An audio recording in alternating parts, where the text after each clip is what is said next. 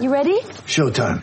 On May 3rd, summer starts with The Fall Guy. Let's do it later. Let's drink a spicy margarita. Make some bad decisions. Yes. Audiences are falling in love with the most entertaining film of the year. Fall Guy. Fall Guy? Fall Guy. That's what the poster said. See Ryan Gosling and Emily Blunt in the movie critics say exists to make you happy. Trying to make it out? Nope. Because I don't either. It's not what I'm into right now. What are you into? Talking. Yeah. The Fall Guy. Only in theaters May 3rd. Rated PG-13. Get ready for the greatest roast of all time. The Roast of Tom Brady.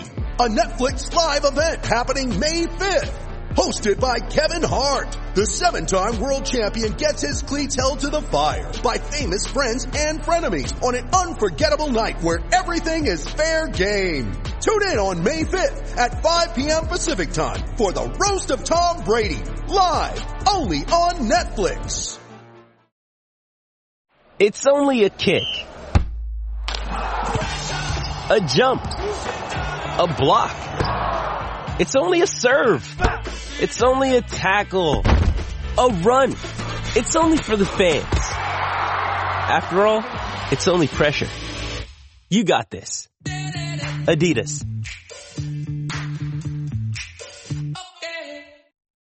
When you need mealtime inspiration, it's worth shopping Kroger, where you'll find over 30,000 mouth-watering choices that excite your inner foodie. And no matter what tasty choice you make, you'll enjoy our everyday low prices, plus extra ways to save, like digital coupons worth over $600 each week. You can also save up to $1 off per gallon at the pump with fuel points. More savings and more inspiring flavors make shopping Kroger worth it every time. Kroger, fresh for everyone. Fuel restrictions apply.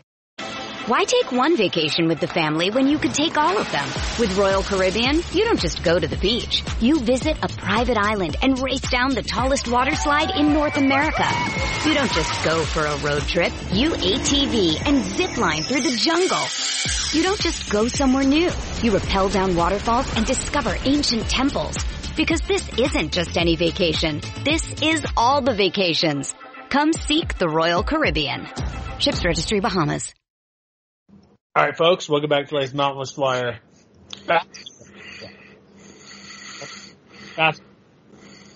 We're talking to you, myself, Jeremy, and Andy's over there. It's been a while. Basketball talk, right? We've been delayed the happen. Yeah, it's been a while. It's but the season is, it's like less than a week away now, and it's ready to talk about it, even if we have been a little delayed over the off season. We've been lazy. We've been slacking. Hey, It's been a big year on the football side for the Mountain West, right? Hey, 2 teams in the two playoff, teams. Right? One more than the Pac-12. One more than the American. Heck yeah. That's right. And, it begs the question. You got 2 teams in there. Is the Mountain West going to get 2 teams in to the NCAA tournament this year for basketball? Minimum, yes. At least 2. I don't know if this is a 4-bid Mountain West year or not, like last year was, but we'll get into all that. It could be. Well, Eli already nixed in your magazine the 3-bid Mountain West, so I don't know what to tell you. Yeah. We've had some arguments about that. We'll see what happens. But we're back. MWR.com will have some basketball stuff popping up. Promise. It will be there. We also will be discussing. We got hoops. It's coming up. The first week of games, if we're being honest, Andy, there's a gif with the meme of the dumpster guy from the dumpster away, or the little emoji you can put in Twitter or on your text. It's typically that, right? Is that what we're getting at? Their trash games the first week typically? There's a lot of trash games, but that first weekend, you get a couple good ones that are, pretty sneaky good. I mean, there's a few that are just real good on the surface. I think the big one that stands out for me in the first week is San Diego State BYU on November 12th.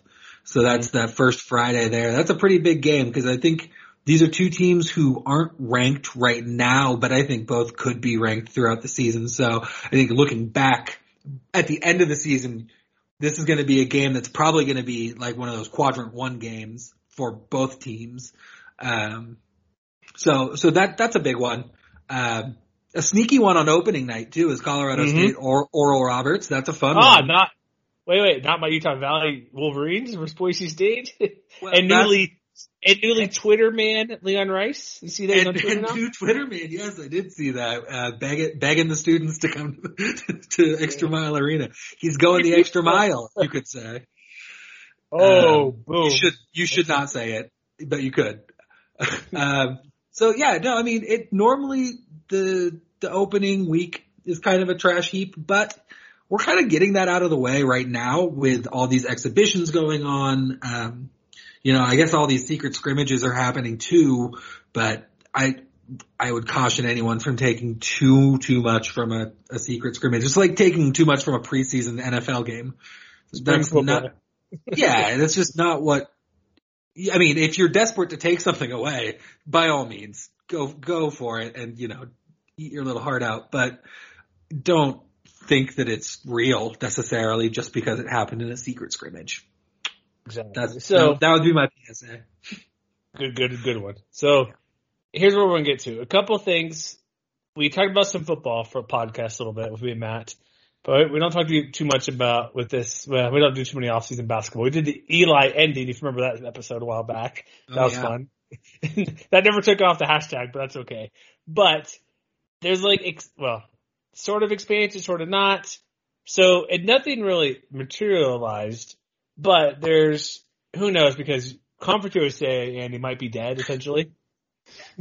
Yeah, going the way of the Buffalo. It's not looking great for the Conference USA, but at the same time, that was a league that has been decimated before and is still here. I mean, I remember when I was growing up and, it was the Conference USA was a good league. It had like Marquette and Louisville and it had Cincinnati. It had a lot of really good programs and it was fun to watch. And then it became, it kind of slid into this mid-major role. And now I don't know what's happening to it, but don't be surprised if it shows up and it like eats the Southland alive. And cause the CUSA, it's just a vampire. You can't kill it. It's just going to be around and it's going to do what it needs to do to survive. And you got to respect the game. Yeah, Sunbelt picked up some teams like took half the league, or Rice, or the American picked up some too, like UAB. You have Rice, UTSA. They're all going to different conferences now. Sunbelt's getting involved, but like with the Mountain West, nothing happened. There was rumors of the stupid, idiotic CSU Air Force to American, which on a football front, it made the league worse because they're losing Cincinnati and UCF and who's the other team? Houston. So it's like for basketball, it's like those are two of the three biggest teams in the league essentially, because UCF had the 1 year Taco Fall, but that's about it. They're not really a powerhouse. Well, but Cincinnati has a lot of history, and they got a new head coach who's on the rise. So that's a program. There's a reason the Big 12 took them. Yeah, and Houston's turned around the past 5 years when they weren't very good the past couple. So the Mountain West, they don't go there. Boise State basically said thanks, but no thanks to American. And so the league's staying pat. Like we've discussed, what should the league do? Football wise, add more G5 teams, which seems unlikely. Because even New Mexico State, who could be in the fringe, are going to, where are they going? They go into where's New Mexico State going? Sunbelt? Were they going to the Sunbelt? That's what I thought I had heard. I'll see. But the Mountain West isn't adding anybody. They're not adding a team. And so we made the thing of okay, I wanted SMU Memphis, wasn't going to happen. So it's okay, that's kind of a pipe dream to get those two schools, particularly Memphis.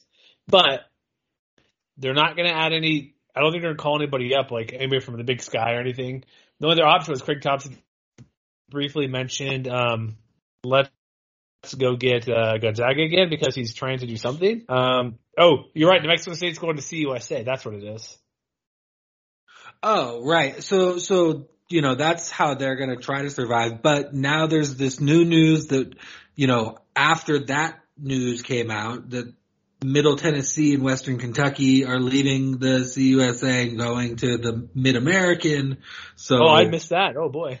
That was something I don't know. I don't think it's confirmed as of, when we're talking right now, but that was something I saw that was at least being talked about. So, a potential another death knell for the Conference USA. And that's why I say, I don't really know what's happening, and who knows what the the real future of that league is going to be. But I think a lot of those talks are all driven by football, but they do have that basketball component to them too. You know, there's, especially when you look at the Mountain West wanting to add a team like Gonzaga, that only really helps you for basketball because they don't play football. So, you know, and that's part of the reason why they're still in the West Coast Conference and not in another league.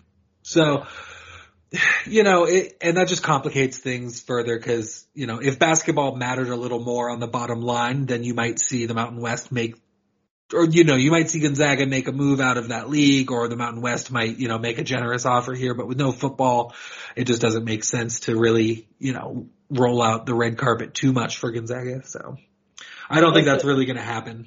The only options I thought of, like, go after, like, this is months ago, like, we'll get somehow BYU, but they're going to Big 12. Like, but honestly, if they can get, like, we mentioned 4 teams, that would be a good fit possibly, if it'd work out, because they have 11 basketball, actually 3 teams. You get to 14 because 15's unwieldy a little bit, even though other leagues are bigger. But you bring in Gonzaga, Wichita State, which was close, and like Grand Canyon, or maybe New Mexico State, but not football.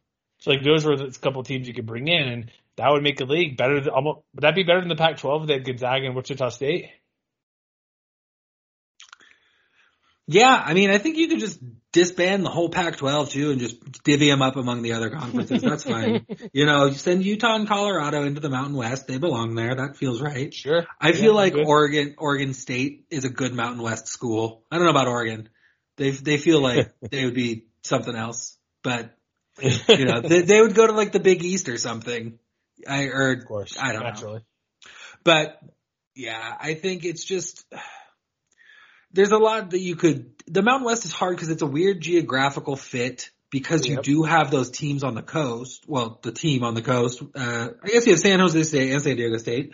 So, you know, you got those teams. You got to go to Boise, you know, all the way to Albuquerque. There's a pretty big footprint to cover already.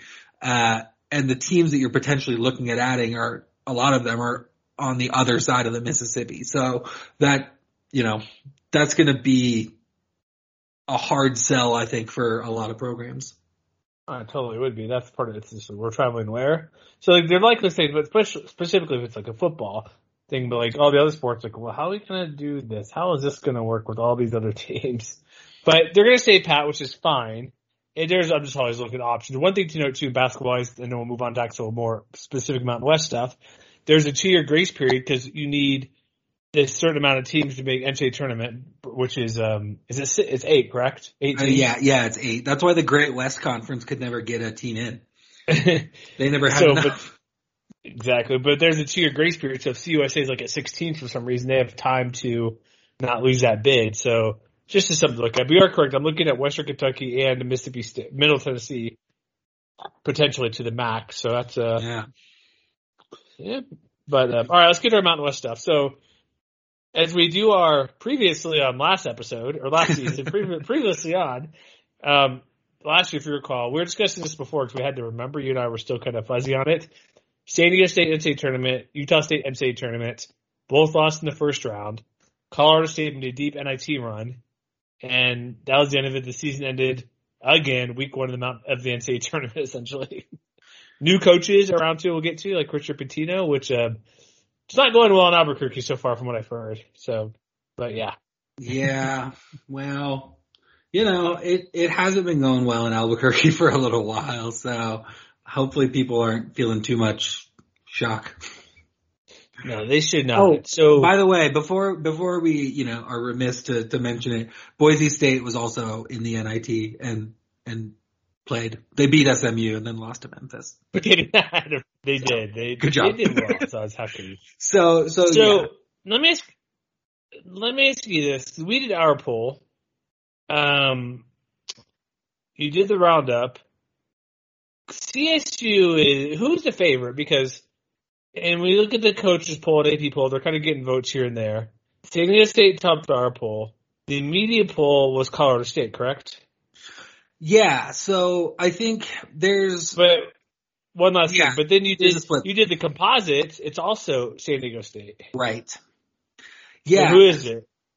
Well, I mean, if you ask me, I think it's San Diego State, but I think it's sort of gotten to the point where San Diego State is sort of the default answer for a lot of people, where they say, especially, hey, I'm a guy who I bought in on Boise State last year. That's why I went back. I mentioned that, hey, they were kind of good.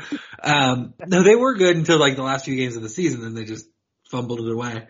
But, I took a risk, I guess, in believing that, hey, this upstart team is going to be good enough for long enough, consistently enough to win the league outright as the league champion. And it's hard to do. That kind of consistency doesn't just happen overnight. And Brian Dutcher has seemingly got it going on right now. He's kind of in, maybe not quite at as high a level, close though to the Eric Musselman run at Nevada. Of just like, well, I'm going to just keep picking this team at this point until they show me that it's time to stop picking them.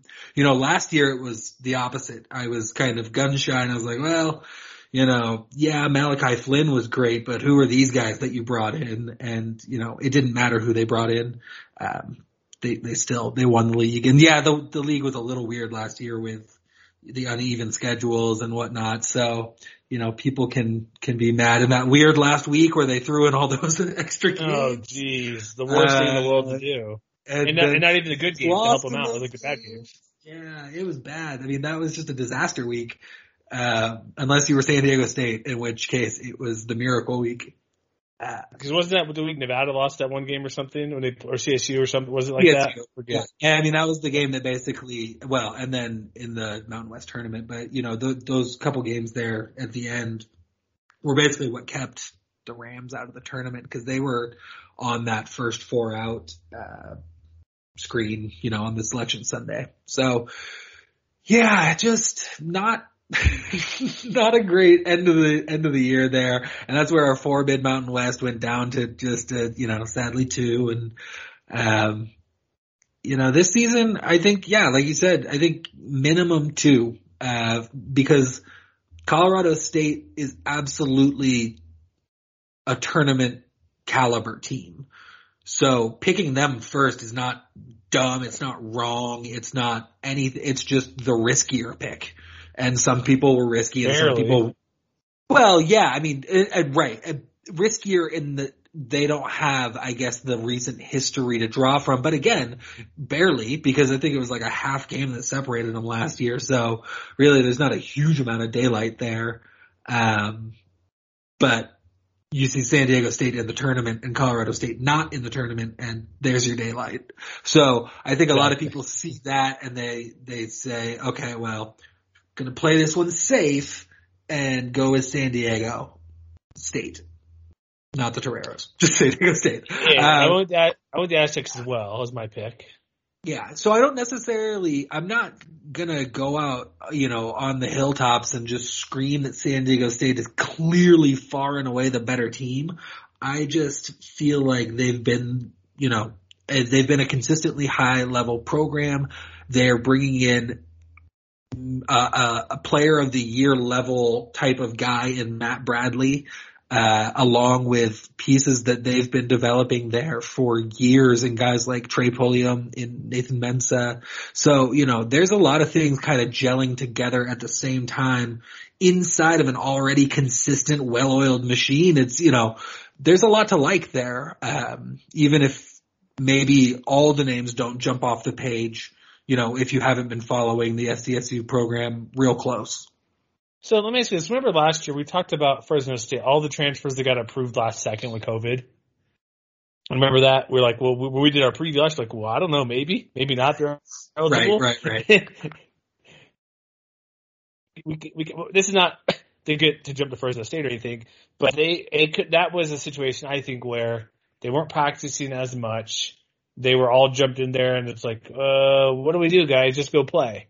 So the reason I bring that up, because you bring in Matt Bradley, who is a first-team all-conference caliber player, like I said, player of the year, is one of the top 5 players in the conference, I think. But then you also have guys like Chad Baker Mazzara. You have what's his name, Turo Dabadi. You have Jordan Ledee. Like all these transfers coming in. is this, like, can Brian Dutcher, even with all the other guys they have, who you mentioned too, like Mensah and everything, is that going to be, are they going to be able to gel enough? I know practice has been more normal, but you bring in all these transfers, and one guy, like, is Matt Bradley really going to come in and just be the guy right away? Like, I think so. Is that I think the that scenario? So I think that, well, and I think, it's important to remember too on San Diego State, you don't need to necessarily have a guy scoring 20 points a game because they're only scoring really, like 60. Yes. So, you're going to get Matt Bradley being the leading scorer, and he might not lead the Mountain West in scoring, but he should lead the Aztecs in scoring. He's really the headliner here. Baker Mazara, now he was good at Duquesne. I think that he could be the kind of guy who could come in and become like a Jordan Shackle type, who's going to come in and just be a sharpshooter. But I don't know if he's there and fits there right now as that guy that you just plug and play immediately and don't think twice. So I think you're going to see him rotate in a little bit more slowly over the course of the season. Diabate and Ledee, I think, are more kind of depth pieces. I think that you're going to see Nathan Mensah and Tamajic in the 5 spot, maybe even sometimes playing on the floor together. I think I saw that a little bit last season, but not usually. I think you're going to see Matt Bradley more kind of sliding into that Matt Mitchell-ish, David Roddy-ish, small 4 type of position. Because Matt Bradley, he's only 6'4". He's not quite as tall as Matt Mitchell was, but he's built. He's like 220. So he's built. He's a good scorer. Creates for himself a lot, so you don't necessarily need to worry about that. He's going to be initiating a lot of the offense there. So yeah, I think that's going to be he should be newcomer of the year. I think kind of running away here. That's my take of it. That's just my thought. Like, you bring in all these guys that are talented, like, not that it won't work, but it's something to concern, like the Fresno State thing. You're bringing all these guys who are that good, and Aztecs play different type of offense in a Cal because, like, I wasn't kidding. Like, he may lead the team 14 points a game, 13 points a game. Yeah. With 3 other guys that, like, they may do what they typically do. 7 guys, 8+ points a game with something like that. Double digits. Yeah. So it's like, there's a lot of depth on the team, and that's the other thing about the San Diego State team, that if you know who the guys are, they might only average 3-4 points a game last season, something like that. But these guys are players who have been kind of laying in wait, and they're ready. Guys like Lamont Butler Jr., Kashad Johnson, guys I'm expecting to kind of take a jump here with more playing time this season. But then also guys who've been around and been role players like Adam Seiko, Agaka Rop, that I think you're going to see. Just that's the thing with these Brian Dutcher teams. They're not all stars. They're not all going to be all conference teams, but he can roll out these, 8-9 man rotations and not lose much when he's doing it. He keeps the defense up. That's the thing, is the defense depth too does not really drop off during these rotations. And so they just are a consistent force that's tough to beat over the long haul in the season. Yeah, it's the depth defense. It's going to be a defensive team clearly, but what we recall last year, it's like the last couple of years they've been good, but not what Steve Fisher was. They've been close, but not quite there. Well, it's tough to say because that year that they were going to be a 1 seed probably, or maybe a 2 depending on where they went. Yeah. But so it's hard to judge too much just because that year got taken away. So I mean, there's a chance we could have been talking about a Brian Dutcher national championship or something like that. Which sure, that's fair. But I think he's not at the Steve. I mean, the Coach of the Year award is named after Steve Fisher. I mean, so he's not quite at that level yet. But he's building it there, and he was there with Steve Fisher too. So I mean, that program is, it's just as much his at this point, and you can really see that evidenced in him not going to Minnesota over the off season. Which is a program that you could also argue would have been his, and he said, now I'm going to stay here and do this. That also said something to me of like, all right, man, this guy's building something here, and I'm not going to pick against it until they're done. Well, it's why, what's his name? Tim Miles, who's now at San Jose State, should have never left Colorado State. Let's go to Nebraska. And he had the one good year. It's like, why go there where you're facing Wisconsin, you're facing Purdue, you're facing Indiana, Michigan, you're Michigan facing State. Big Ten athletic directors.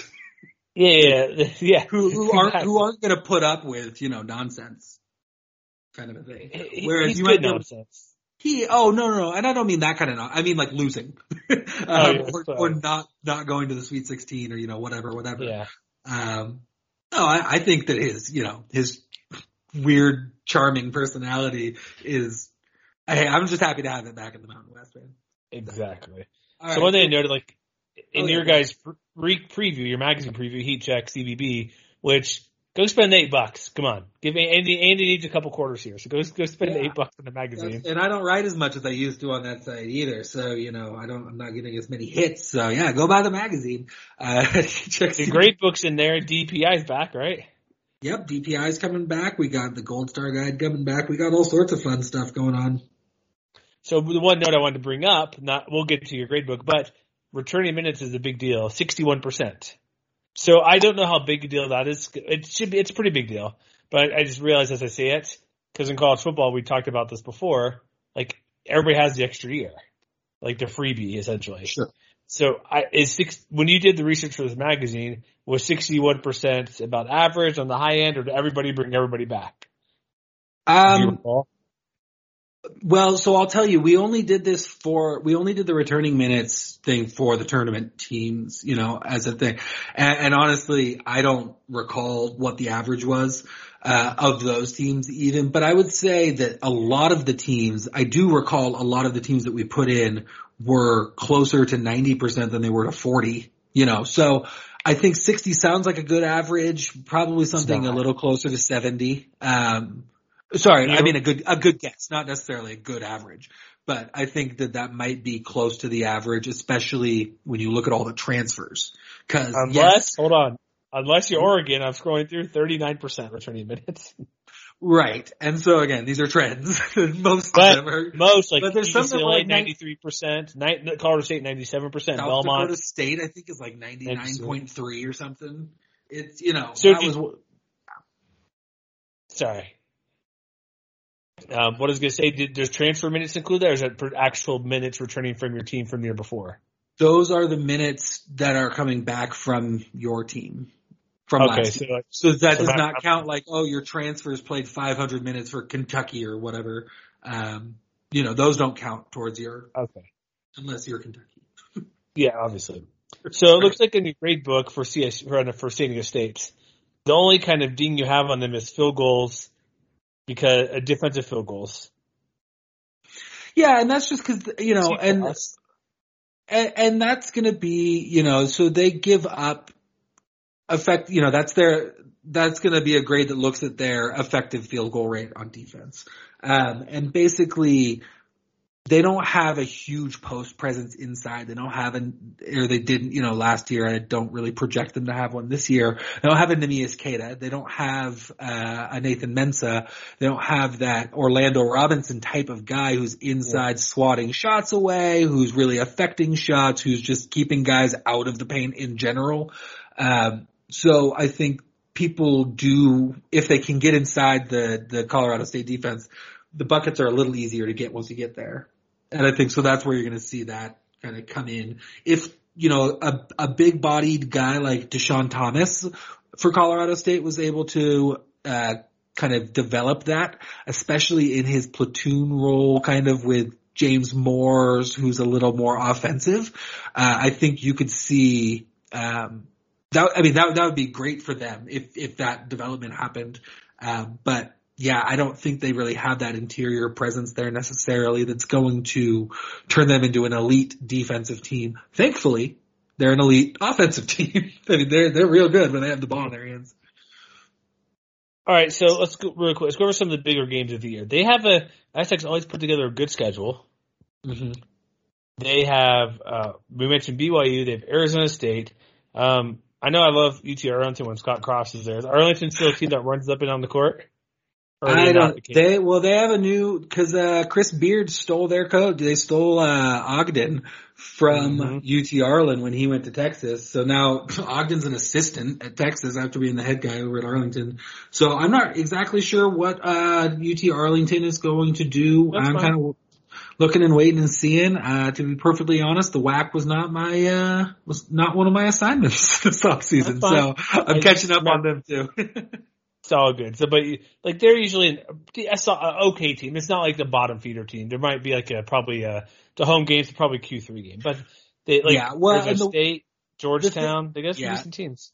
The thing with the WAC though to remember too with UT Arlington is that they will be playing a lot of decent teams now with Stephen F. Austin, Abilene Christian, and Sam Houston State and Lamar all joining over in the WAC. So Dixie State too, I think. I don't know how good they are, but they're in the WAC now, aren't they?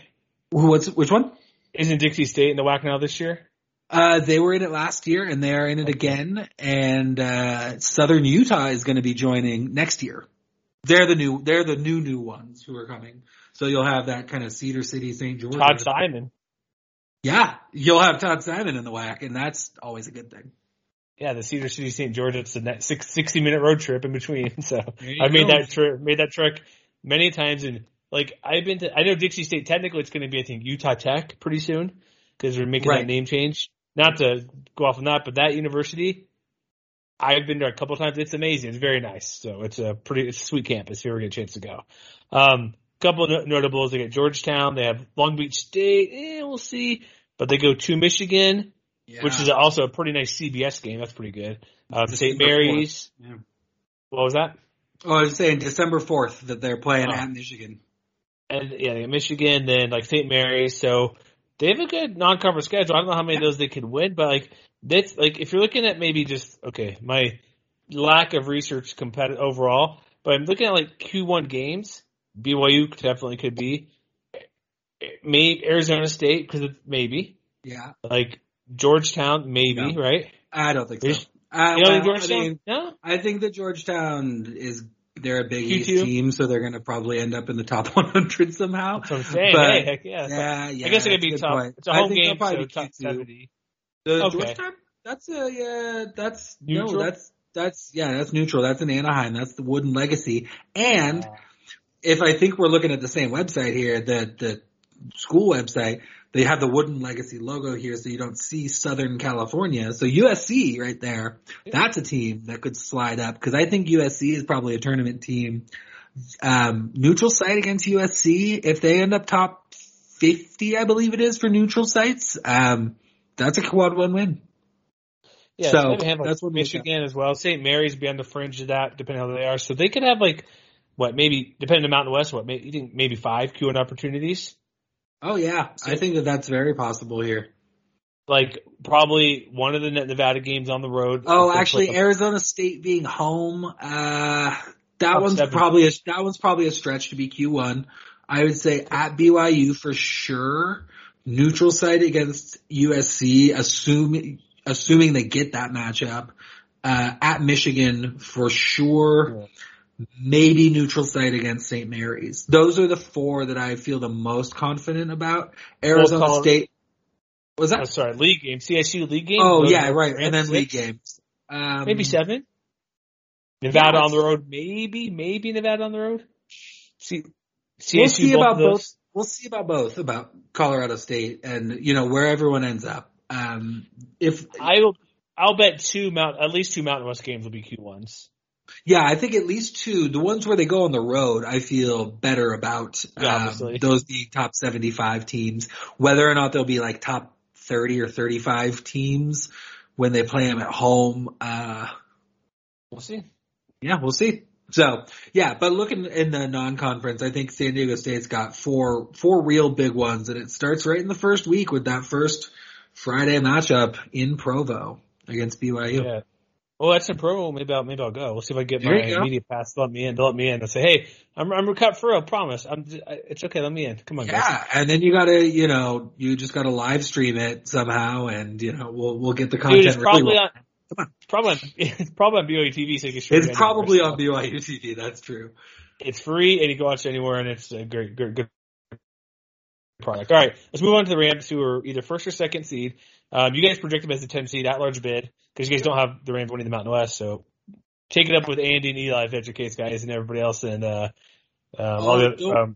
don't worry, yeah, my new boss is a Rams. Well, not my boss necessarily, but a guy above me at work is he is a Rams fan. So I'm getting it, all over the place with these predictions that they're gonna lose the conference. So, I mean, as much as I would love to ride the fence and just say, I think they're gonna tie, I can't do that. Even if I don't.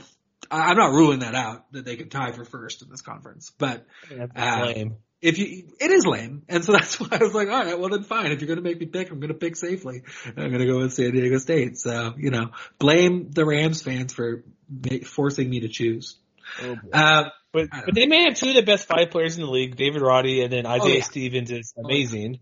Isaiah Stevens is probably, everything I'm hearing right now is that Isaiah Stevens is primed to take a huge jump this year. Which is crazy because he's been exceptional. 15-5 last year. He's a freshman. But if you remember, and I certainly do, his freshman year, Isaiah Stevens was the story. Yeah. Then last year, and David Roddy was great, but he was kind of like, oh, whoa, and this guy?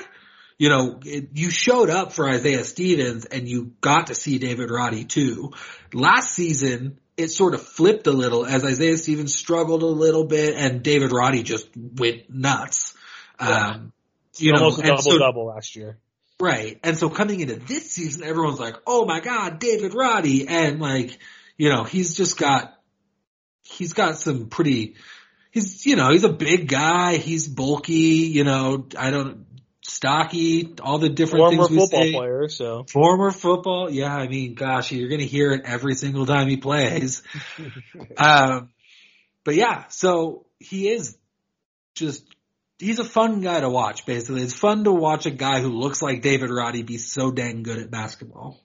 Against guys who are bigger, smaller, faster, slower, whatever, stronger. He does everything, and that's fun. But it takes away some of the focus from Isaiah Stevens, who is really, really good and probably the second best point guard in the league behind Grant Sherfield. Yeah. They have and I don't think the difference between Sherfield and Stevens is that huge either, by the way. Yeah, Sherfield just makes game winners. That's all he does. Stevens does some of that too. If you remember that freshman year, it was, I believe, Colorado State against Nevada before Sherfield got there. But when Stevens was a freshman, he hit the big game winner against Nevada. So they know all about him. So when you look at who they're coming back, they're over 90% of their returning production or minutes, I should say, not, but that's different than production. But Stevens clearly 15-5, Roddy 16-9.5. You have guys like Kendall Moore, another 10-point gap. Like Adam Thistlewood, who just give him the 3-pointer, don't leave him open. Even though he's sick, big.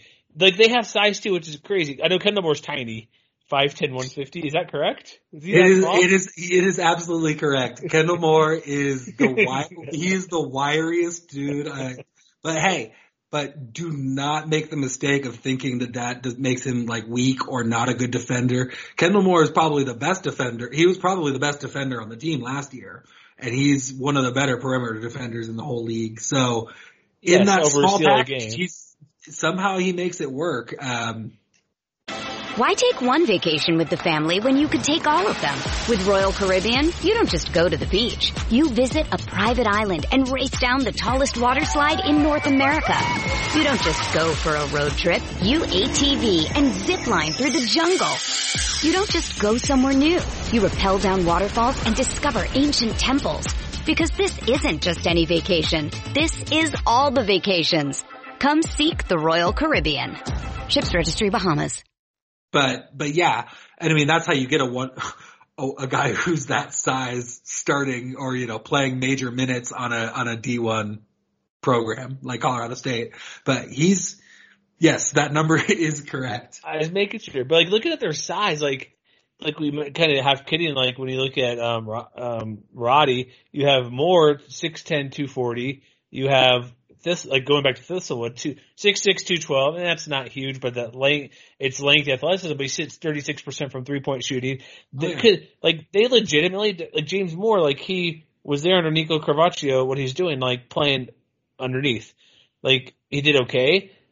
Could they, like this team's going to score 1 million points a game? Because Thistlewood's probably going to be a double-digit guy. Kendall Moore's probably going to do better. You mentioned Stevens could get higher. Maybe, like, I don't think they'll have all 5 starters in double digits, but I could see Moore getting a huge increase because Nico Carvaccio wasn't there that stat where he had, what was it? Like, he was up there with, like, the all-time greats of power forward centers a couple years ago remember what was the stat? Like, 1,000 rebounds or something. Oh gosh, yeah, it was with like David Robinson and somebody else or something where he's like the only guy to have like 2,000 points and 1,000 rebounds or something like that. Something wild. And it was like the best of all time. Yeah, I mean, Nico Carvaccio was an all-timer for sure. Yeah, I mean, I don't think James Moore's will ever turn into Nico Carvaccio. Well, that's what I'm saying, but like he learned from him. And just one quick note, you guys have out there, at the end of the season, he had over 2 blocks and steals in March essentially, which over doubled what he had. And so if his progression is not that he'll go to like 10 and 8 points and rebounds, 10 and 8 guy, but is there going to be like the big concern for them, this team? Not a concern, but like 1 million scores, there's going to be enough shots to go for everybody. Because not that that's a concern, but they're going to run enough. So. Like, is that going to just pay? The first thing to think is, it worked last year, and look at how much they're bringing back. And the only guy, I mean, the major piece I'd say that they're adding into the equation is Chandler Jacobs, a D2 transfer who was a D2 All-American at Dallas Baptist, and a guy who was Defensive Player of the Year twice in his conference. You don't do that by being a super selfish guy, win Defensive Player of the Year, Correct. Yeah. And so I'm not super concerned, and I also really don't think that Niko Medved is like hurting to take on a head case or anything like that either, right? Yeah. So I think that he'll be just fine sliding into the rotation. They're kind of rotating in with Moore, probably most, and probably spelling Stevens a little bit at point guard too. But I think that there's definitely not really a chemistry concern for me with this team. My concern, if anything, is, okay, we saw what they did last season. How much higher is the ceiling really for this team? And I'm sure, at every media day or press conference or tweet from the team's social media account, you're going to see that there is no ceiling, that the sky is the limit, that, blah, blah, blah, blah, you can go. Not the roof is the ceiling or whatever. Yeah, I mean, right, exactly. So, I think Colorado State is a great team, but what does that mean? In the Mountain West, a great team might finish second and still get into the tournament by the skin of their teeth, Yeah. And so that's where Colorado State comes in as a 10 seed for me or for us. I mean, really for Lucas Harkins, who does our bracketology. Yeah. But we all agreed with it too, that first off, the league gets a little disrespect. I think that's fair to admit without being too, like, I'm not trying to manufacture haters or anything here, but I would say that the Mountain West probably deserved 3 bids last year. So a slight bit of disrespect, but it's not like they just gave it 1. So, well, it's like what I always say, like, you're blessed by being in a big, like the Syracuse model. You're gifted or blessed 15 Q1 games just because league you play in, and not because you have to try to schedule decent teams. True. And to move on to the Rams schedule, what are they doing here, man? Like, I love the idea of the first game. Let's say that. Bradley? So no. Go on. Oral Roberts on opening day. So that's great, right? Because Oral Roberts had their whole, Sweet 16 run. They almost got to the Elite Eight. But, the Max Abmas fadeaway three bounces out against Arkansas, and the dream's dead. And the dream is not just dead because that shot bounced out, but also they lost Kevin O'Banner, who was a huge piece in that run. He was the big man that made Max Abmas work. He drew defenders off of people to get Max Abmas open. He's gone to Texas Tech now. You've got RJ Glasper, who was at Oral Roberts last year. He's off. He's gone to Incarnate Word, I believe. So, you've got Oral Roberts coming in, and they still do have Max Abmas, by the way, who was the leading scorer in the nation last year at over 25 points per game, which is just ridiculous. So you've got that on opening night, but I don't think Oral Roberts is going to be all that good. And what people will forget in all time from history because of the Sweet 16 run is that I think they finished 4th in their conference last year. They weren't like a dominant powerhouse team. They just got hot at the right time. There's a reason they were a 15 seed, So, and it's not just that the Summit League is like a terrible league that you can't get better out of. South Dakota State has gotten 12 seeds out of that league before. So I'm not buying that. So Oral Roberts just wasn't that great. They got hot late, that's for sure. And our boy Sean Paul, he called it that Oral Roberts was going to beat Ohio State. He called it before they even had the matchup, which I still don't even understand. But he's that good. He's that good, I guess. Yeah, jeez. Man, that kid's a monster. Anyway, I love it. But so you got Oral Roberts coming in, but it's not the same Oral Roberts that everyone just saw in March. So I want to just, that's a warning for everybody. Somehow you have Peru State on here. What is a Peru? Well, it is the state university of the country of Peru, I assume. Gosh, I don't know, but it looks like a pretty cool little logo they got for themselves. Yeah, you got that. So they're going to the Paradise Jam. Colorado State is. They're going down to the Virgin Islands for that. So nice, good for them. When they get there, they're playing Bradley first, who is going to be a middle of the pack team in the Missouri Valley. So that's not a big opportunity.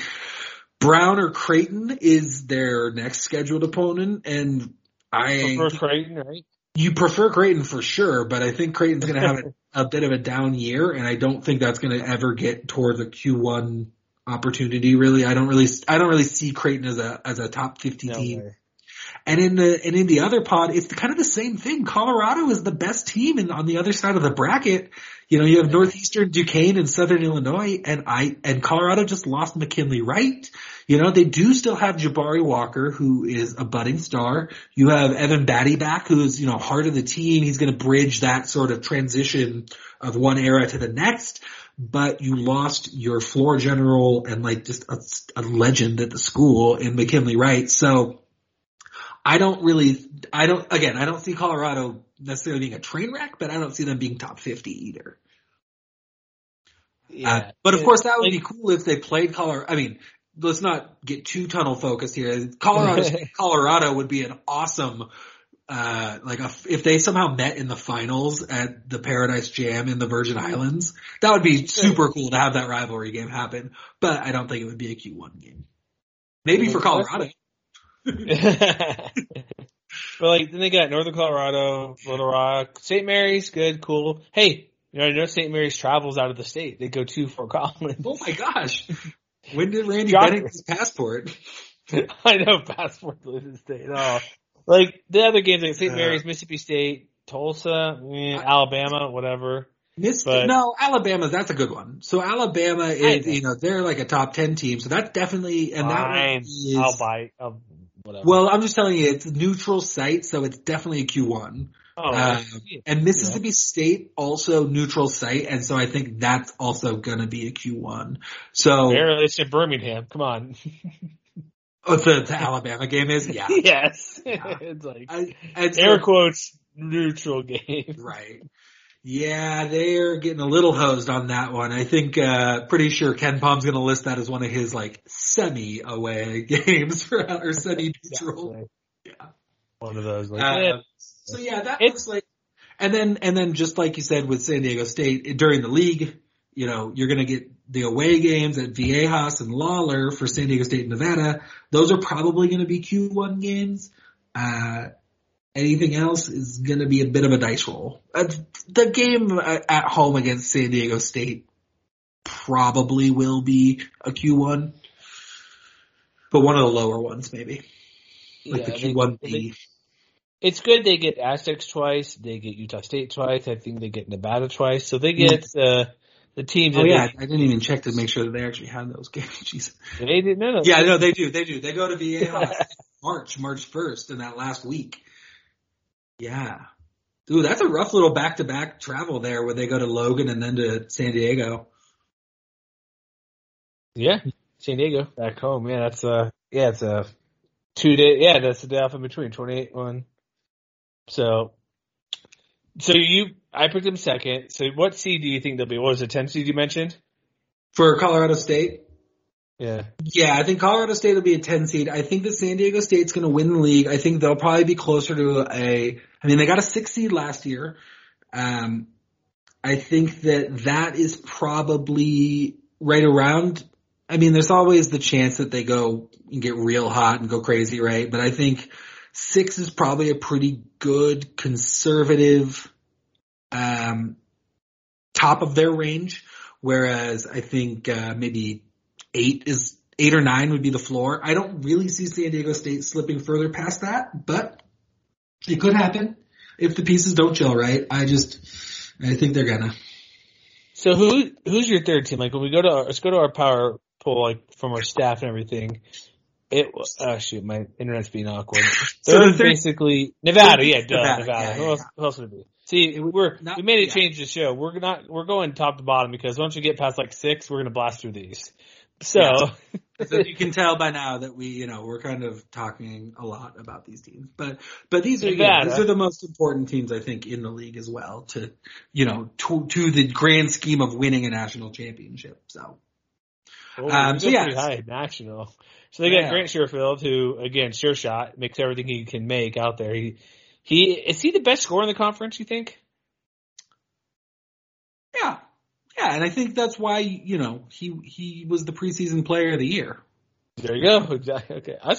Sometimes I need confirmation from the basketball guy to make sure. I don't have this guy in front of me right now. I don't recall if he technically led the league in scoring last year. Last year was weird anyway, though, again, with the uneven schedules and all this stuff. So, if you're just asking me the question, though, is he the best scorer in the league? I'm going to think for a second and say, yeah, I think so. I remember making the game winners, shooting deep threes. Nevada's good. Steve Alford's going to be getting there. This is year 3, right, with Alford? And, it's year 3 with developing some of his guys too, which is important. Sherfield, Desmond Cambridge, who's really, really good as, I guess in the second banana roll there, the sidekick, the Robin to the Batman, whatever you want to call it. If Sherfield wasn't there, Devin Cambridge would be the guy we were talking about. Not Desmond Cambridge, not Devin Cambridge. He's a different guy. He's over in Auburn. Desmond Cambridge would be the guy that we'd be talking about for Nevada if Grant Sherfield weren't there. He's really good. He was a star at Brown before he came over to Nevada and sat for a year. Sherfield's just that good. He's kind of taken over the lead role there, but they really do have a big 1-2 punch in those two guys in the backcourt. And it's probably the best backcourt. If you're not counting Roddy as a guard, which, I think it's fair to not count Roddy as a pure guard. You mean linebacker? Right. I think that it's pretty good, easy to say that, Nevada has the best backcourt in the conference and that, it's up there in terms of best backcourts in the country. It is really that good because Sherfield's so good on offense and Desmond Cambridge is really a great, great defender. So, yeah, they work really well for that team, but Warren Washington is a guy who has been developing like crazy under Alford. I remember watching Warren Washington as a freshman when he was at Oregon State, thinking that there's, some potential, but he was really raw when the last time I saw him. And then he's gotten bigger, he's gotten stronger, he's more confident in his game. He's turning into a real force there. And he and Will Baker, who was a 5-star recruit out of high school, went to Texas and didn't really do much, and then transferred to Nevada. Those two are going to make for a really strong front court for Nevada too. So, when you put those things together, a strong front court and a strong back court, that's what you need, right, to get into the tournament. Obviously. What about AJ Brahma? And there's your guy. And there's your scoring from the wing is 20 and 10 at in the Horizon League. So I don't expect those numbers to translate over. But I think AJ Brahma is going to be great. I think that Keenan Blackshear is going to have some good contributions. He's another transfer from Florida Atlantic. I think Brahma is going to be good. I don't think he's going to be quite at the level of a guy like Matt Bradley in terms of his impact on the team and taking over the offense. He can get he gets his buckets. So he's a guy to watch out for. But Trey Coleman, also another wing there. He had a good freshman year. He ended up, fighting into the starting lineup. So, there are pieces there that I think, again, they don't necessarily jump off the page as like, whoa, these guys are going to be great, unless you've kind of been watching what's going on with them for a little while. Nevada, I think they're ready to make a jump here. I personally think that I would have them right there on the bubble. I have them on the inside. My colleague Lucas Harkins had them on the outside, so Nevada did not make it into our Heat Check CBB season preview magazine as a tournament team. But I think that Nevada, they could be playing in Dayton in one of those play-in games. They could just be like a straight up 11 seed, maybe even as high as that 10 seed that I'm thinking that Colorado State might get. I think Nevada's a top 50-ish team this year. And that's going to put you right around tournament talk. Exactly. And then you have guys like Will Baker coming in from Texas, and we'll see what he can do. But also, remember last year how many guys they played so many minutes? They had 10 players play at least 10 minutes a game. And some of them are gone. Like Zane Meeks is gone. Trying to remember. Who else left? Kane Milling leave. I think, there's a couple guys who were gone from Nevada, but they didn't get hit. They were not the worst team in Nevada in terms of the transfer portal. Let's just say that.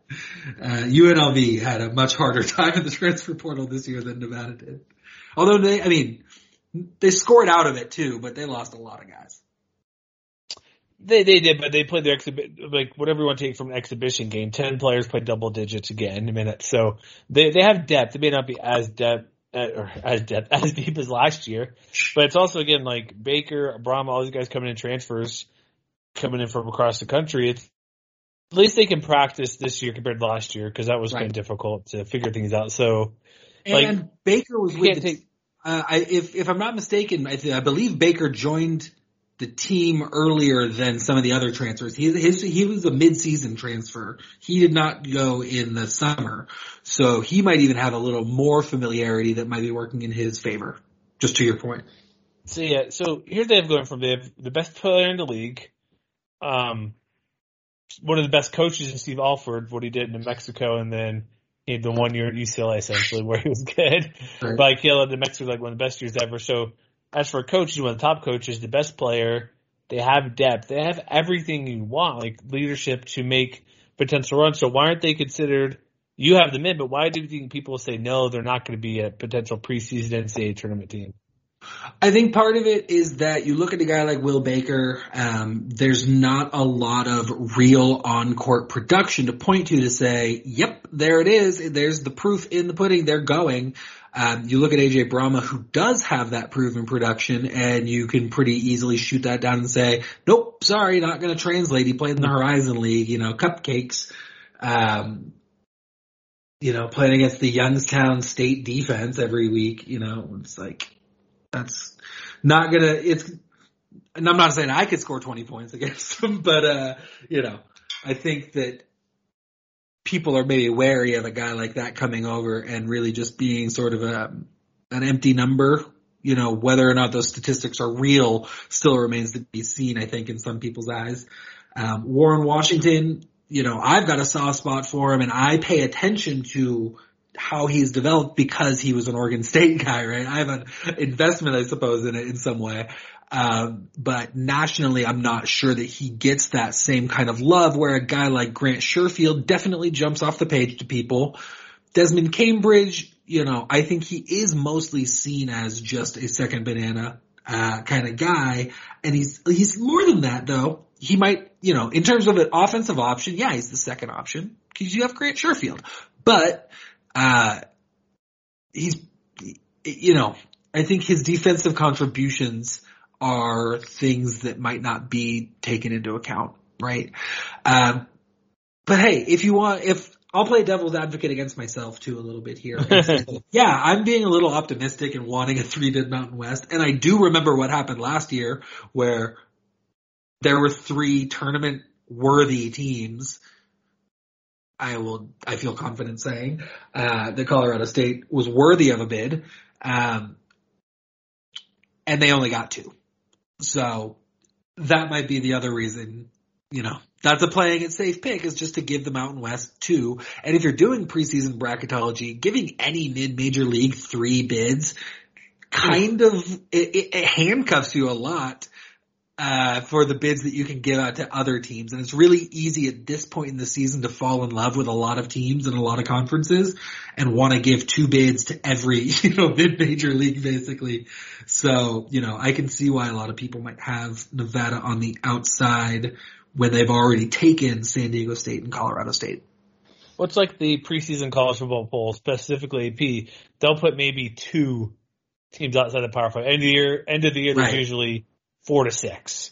It's like, just do it now, because you'll think yourself later. Not that I'm saying Nevada shouldn't be in there. I think they have the making of that, but we'll see. But when you look at their schedule, it's, they got Washington. They have, Grand Canyon. Are they still a decent team? But yeah, Grand Canyon should be good again. It's not going to be the same team for sure. Midgard's gone, Alessandro Laver's gone, but they should be pretty good. They did well in the transfer portal. I don't think it's going to be, a game that affects Nevada's bracketology though. So, I'm looking at this is a good reminder looking at the schedule. This is the major reason why Nevada is not being picked in a lot of these, polls. Yeah, they're an affiliate West Coast Conference member this year. Come on, they got Pepperdine, Santa Clara, San Diego, San Francisco. What are they doing? Like, they're playing garbage. LMU. They also LMU on there. So, West Coast Conference. All right. Now, before I get my friends in the West Coast Conference, fanhood mad at me, the West Coast Conference is slated to have a real good year, and all of those teams maybe not Pepperdine, but all of those teams we just mentioned, especially San Francisco, Loyola Marymount, Santa Clara, those are going to be probably, 4, 5, 6 maybe in the West Coast Conference.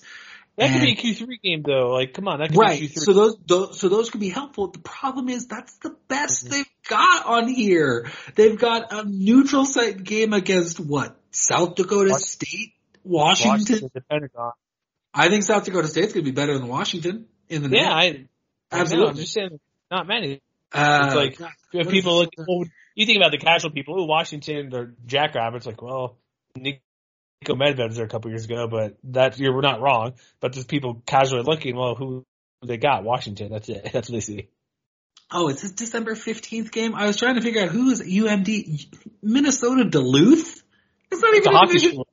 Right, exactly. We've got Bemidji State coming after that or something. They don't. That's not real, but it's just. Could be. I wouldn't question it.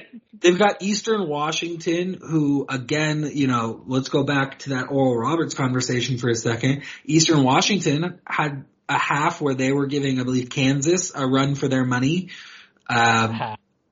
But hey, that half of basketball got Shante Liggins a job at Portland, where he then took a lot of the team that didn't transfer elsewhere. Jacob and Tanner Groves go to Oklahoma, I believe. So it's just, this is not the same Eastern Washington program, so that's not really all that good of a game. There's just not a lot that jumps out as like, hey, committee, give us an at-large bid to the tournament. So I don't see a single. Let's see, where's the San Francisco? At San Francisco, I think is the at San Francisco or neutral site against South Dakota State are the two best opportunities, I would say, for a quadrant 1 game. But I'm not really sold that either of them are going to be that. San Francisco on the road, I think, is the closest. They need to win like 25 games to be even considered. They need to win the Mountain West tournament, I think, is what they might need to do. Yeah, if they're like 25-4, they probably get in. But, yeesh. It's a bad schedule in terms of setting yourself up to get selected. It's not Syracuse, right, who's going to have a million one opportunities. It's like Nevada. I mean, I'm not trying to throw anyone too far under the bus, but it's like, really? You couldn't get one, and they're on the road for a decent amount of these. It's like you couldn't find one team who was willing to have you show up and play them. I don't know. It's the head scratcher, man. So this is why I think a lot of people have Nevada so low. Even though this might be a top 50 team talent wise, when you start making these brackets and you start judging wins against wins, if they don't have 20, 23, 24, 25 of them, that might not be good enough. All right, so we're on the outside looking in. I think they have potential, but I think the schedule's the reason they're not getting in, or at least not now. So we're gonna wrap this. We're already got an hour. We're going through 3 teams, so it's gonna be rapid fire a little bit here. Let's talk about our. Yeah, we'll go a little rapid fire with the next one, because those top 3 that we just talked about were the most important, I think, because those are the 3 that I think have a major chance to get to the NCAA tournament.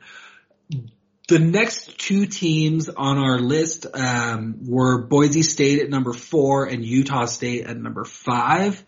For me, I mean, I'll just tell you, Boise State lost Derek Alston, and they just really kind of collapsed at the end of last year in a way that has me a little not worried about Leon Rice necessarily, but just kind of, I want to see that the program can really bust through and get to that consistent winner type of level before I'm feeling good about picking them any higher than 4th in the league right now. Did you get a Twitter bump for joining Twitter finally, like Coach Rice? Yeah, he does. He gets a huge Twitter bump. How many wins does that equate to? One. He's won my heart over. That's the win. One, because they'll show up for pizza and they win that game because it's a sellout crowd. There you go. Now, the thing about Boise State is, before I say that they have no chance or whatever, they've got some good games on their schedule. They go at UC Irvine, which could be a sneaky quad 2 win. They have St. Bonaventure, who's a top 25 team already at a neutral site. And then they might get an ACC team in Clemson neutral, potential for another quad 2. St. Louis, that would have been a much better game when St. Louis's best player had his ACL intact. Unfortunately, he does not. And so St. Louis, I think the ceiling on them goes down a little bit, and that's a home game anyway. That was always going to be tough to be a Q1. Tulsa, I don't really see them being up in that area. So a little top heavy maybe. The one that could get a little interesting here, they've got a neutral site game right before Christmas against Washington State up in Spokane. So that is a game. I think that Washington State is another dark horse. They're kind of right in that Nevada spot where they've got the pieces. I'm just not totally convinced that it's going to all come together in the right way, especially, they're in the Pac-12. But I think that for Boise State, that could end up being a valuable game. but they need to actually win these games, and they need to take care of their business in conference too for any of this to matter. So they're almost like reverse Nevada, where they're the schedule where if they can get the wins, they're going to get bumped then, possibly. But talent also has to be there. Where you mentioned Derek Alston, I forget who he signed. He's with the Jazz, I think, a free agent deal or something with their G League, something like that. So they lose talent, but like Rice, think about Rice. Like you're right, like he's been there, he's been close. He's one of the most animated coaches in the conference. He lit the floor on fire a couple years ago. Sure, he just needs you gotta get the W's, man. And it's what he's missing. He's close. He's got a core coming back. You know, a lot of those guys who were contributing last year, and for Derek Alston was great in this league while he was here. This last season, Derek Alston disappeared some games at times, sometimes for a whole game. And the guys, it was Abu Kijab, it was Devonair Dutrieve, it was Emmanuel Akot, it was those guys who stepped up in those moments, and they're back. You know, so it's not like Boise State's cupboard is totally bare because Alston's gone. Mladen Armish is back too, who's a total favorite of mine. RJ Keene is a freshman coming in that I know a lot of people are real high on. So this is, Boise State has a lot of the good pieces. And this is why I didn't pick them 5th or 6th or 7th, or anywhere lower than 4th. I think 4th is great because I am not convinced in the same way that this team is built to get to the NCAA tournament. They do have a tough schedule in the opening, and that could work against them if it doesn't go to plan, right? Because an away game at UC Irvine seems great until you lose, and now it's, this awful thing you have to carry around with you. So, yeah, I think Boise State is the closest thing to being, right on the outside looking in this league. So who's like the talent, who's their go-to guy? Who's going to take over for Alston?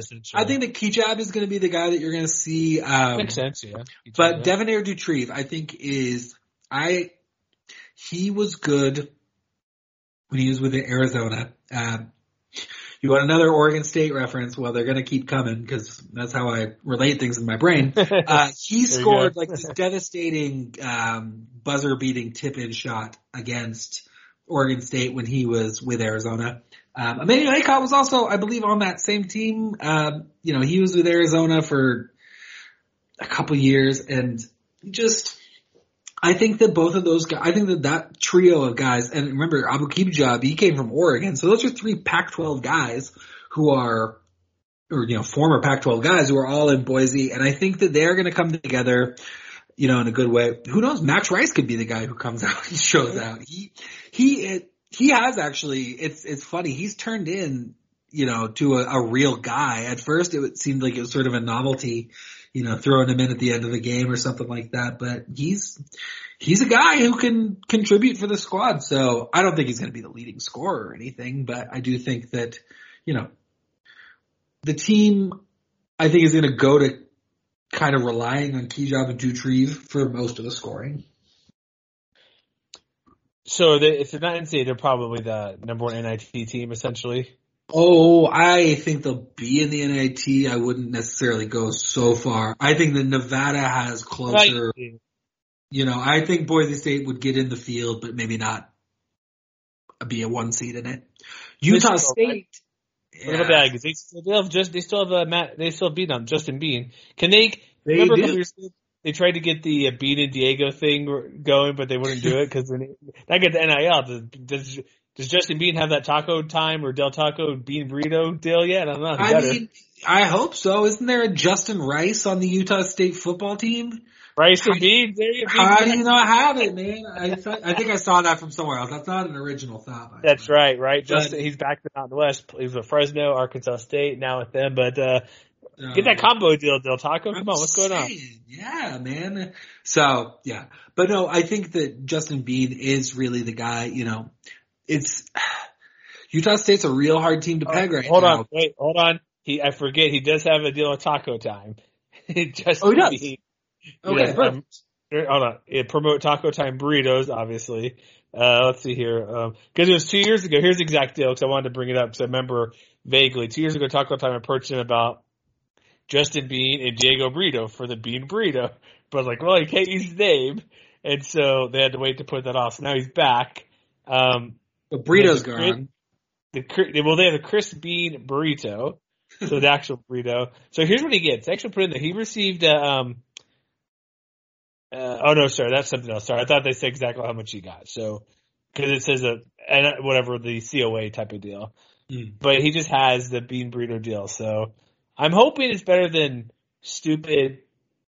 We never mentioned their name on here, but I will one time. Barstool, who basically just gives you T-shirts and gear. It's like, don't do a deal for that. Get paid. Don't just. That's like free work still. It's like, come on, don't take gear unless you're getting gear plus money. You know what I mean? Get your money. That was the whole point. Yeah. Yeah. So he does have some time. Maybe I need to go get his Chris Bean Burrito. There you go. Support this man. Do you have Taco Time in your neck of the woods or not? I do not have a Taco Time here in Madras. We have a Taco Bell. Okay. It's Taco Time's fine. It's good enough. Oh, I grew up with it. There was a Taco Time in Corvallis where I grew up. So I grew up on those crisp bean burritos. Crispy ones. Those are good. So, okay, but getting, away from tacos and back to the Aggies. I want some food now. I'm going to make a run in a little bit. Right. So I think that they are a team, they're one of the bigger wild cards in this league because they got a new head coach coming in. So Craig Smith is gone. He's in SLC. Right. He's not too far away, but he's Utah. Yeah, I could go use. There you go. So now Ryan Odom comes over, famous for guiding UMBC, Maryland-Baltimore County, to the 16-1 upset of Virginia a few years back. So you gotta give him that, and he brought some pieces with him too. He brought his leading scorer in RJ Idlerock. He brought, I think, his second leading scorer in Brandon Horvath, who had nearly a double-double almost, I think, last year. So, yeah, he brought in a couple good guys with him too. These stats and these accomplishments, the 16-1 accomplishment, hey, you can't take that away from him, but it was a few years ago. It's talent-wise, you had to have talent, but also out-coaching Virginia too. Sure, and Tony Bennett's not a guy who gets out-coached all that often. It happens from time to time. San Francisco had a big upset over Virginia last year, and I'm not trying to take away anything from what UMBC did. That was amazing. They blew them out too. It wasn't like they buzzer beater. But anyway, so Ryan Odom's coming over from that, and that's great. He brings some guys with him. He gets, he steals or whatever you want to say from Utah State to get Rylan Jones. So that might be their answer there at point guard. They still have Justin Bean. So, at that point, you're looking at Stephen Ashworth also showing up and being a guy who's still here in this program. Brock Miller, guy who's been here. Brock Miller is somehow still here. Brock Miller can't never die. Oh yeah, hasn't grown. He hasn't changed a lick since his freshman year. I don't think really. He's just kind of still out there doing his thing, but it seems like he's been here forever. So. Exactly. I noticed on their schedule, is every Mountain West team required to play UT Arlington because Utah State plays them as well? I don't think it's in the bylaws necessarily. I just.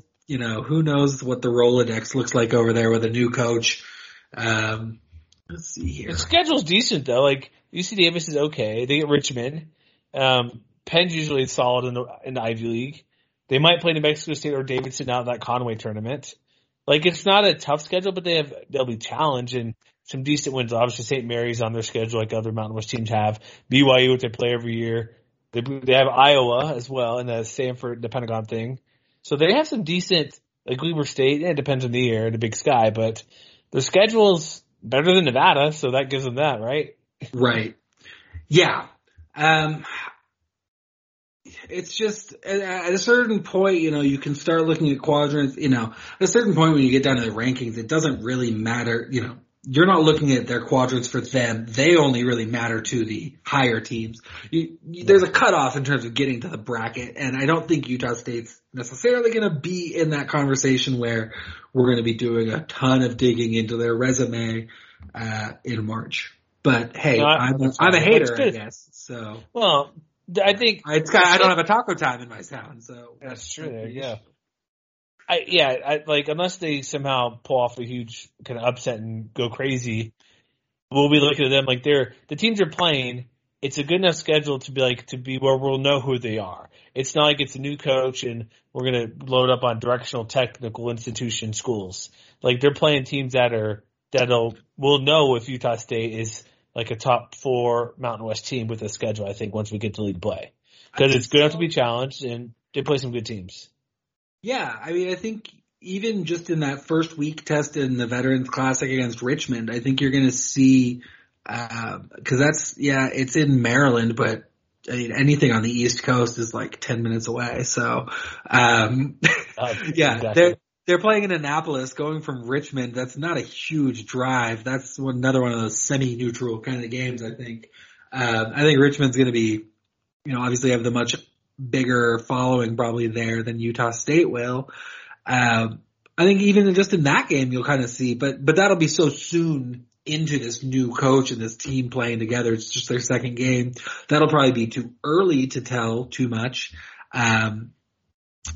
But I look at this schedule and I'm thinking, geez, even if you went undefeated through this schedule, would you be ranked when you came out of it? This non-conference schedule. That's undefeated? Yeah, that's how I kind of like to look at these non-conference schedules sometimes. Like, if you came out of this undefeated completely, how high would you be ranked? And I'm looking at this and I'm like, they'd be getting votes for sure, but I don't really know that they would be a top 25 team. If they're 14-0, I think they would be. If you have that many wins. Maybe at that point. Yeah, maybe at that point they would be. But because here's the thing. You have BYU, who's good on there. They beat Iowa. That's a brand name team. Like, they beat St. Mary's. Iowa's not going to be all that good, but hey, it's a Big Ten team. Voters don't pay attention unless you True. beat. The voters do not pay attention. Voters are stupid. That's true. This is not a computer poll. This is real humans being stupid and turning in their stupid work. Because they would play 8. Let's see, they have 9, 10, 11. Yeah, 13-0. I just don't buy it. I don't think any of the teams on their schedule are going to be ranked. Maybe BYU.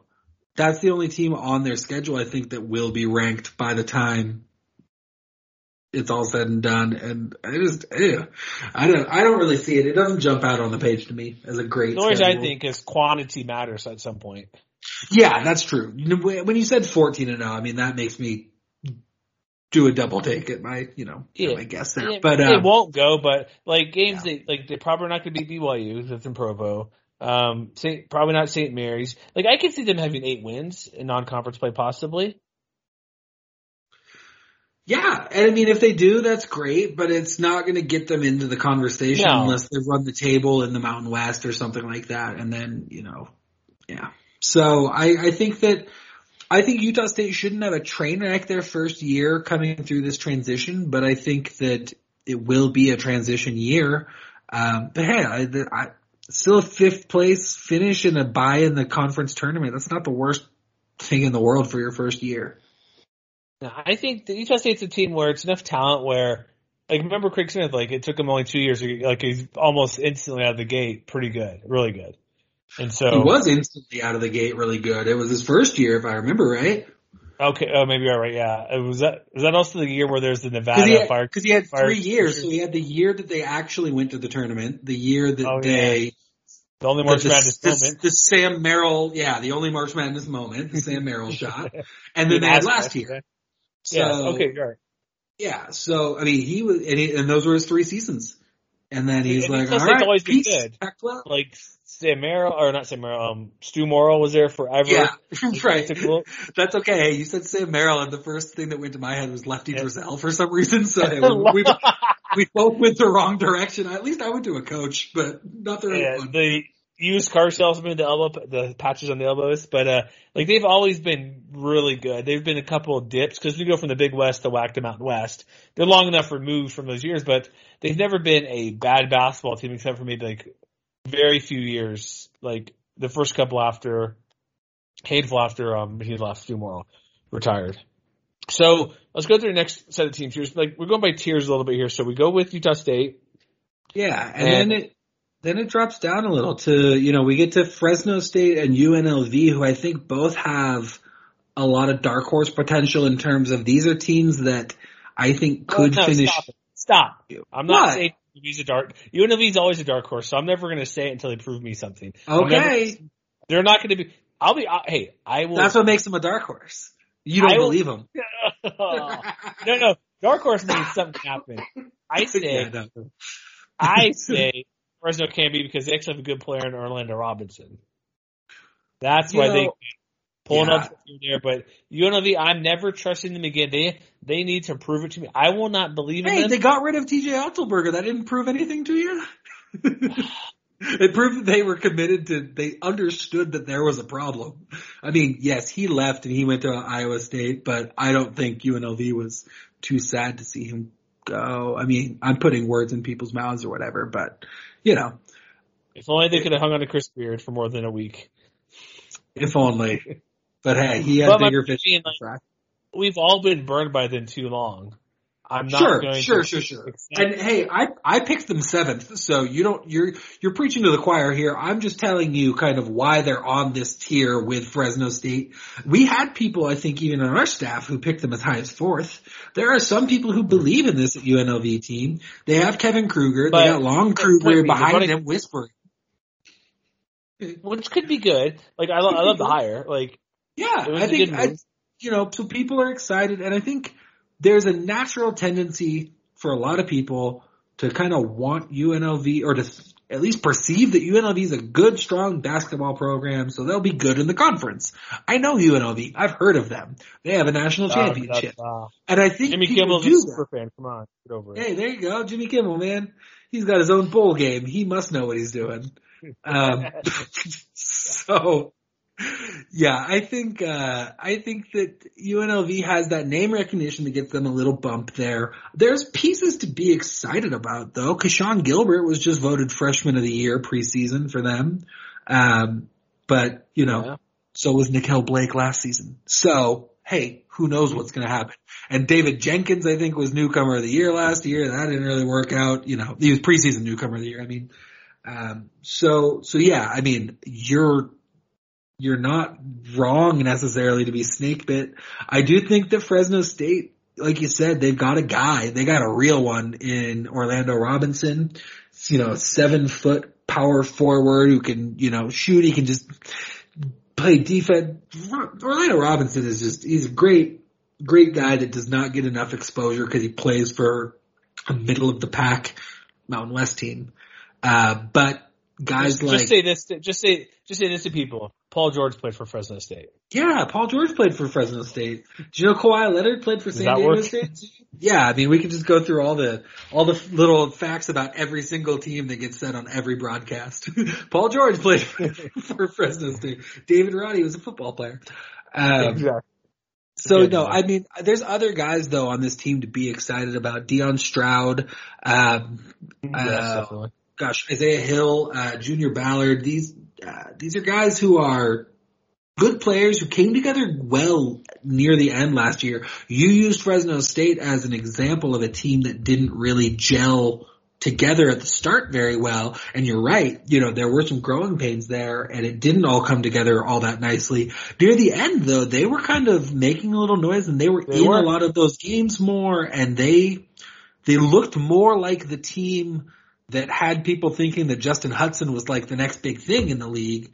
They looked more like that team than they did at the start of the season.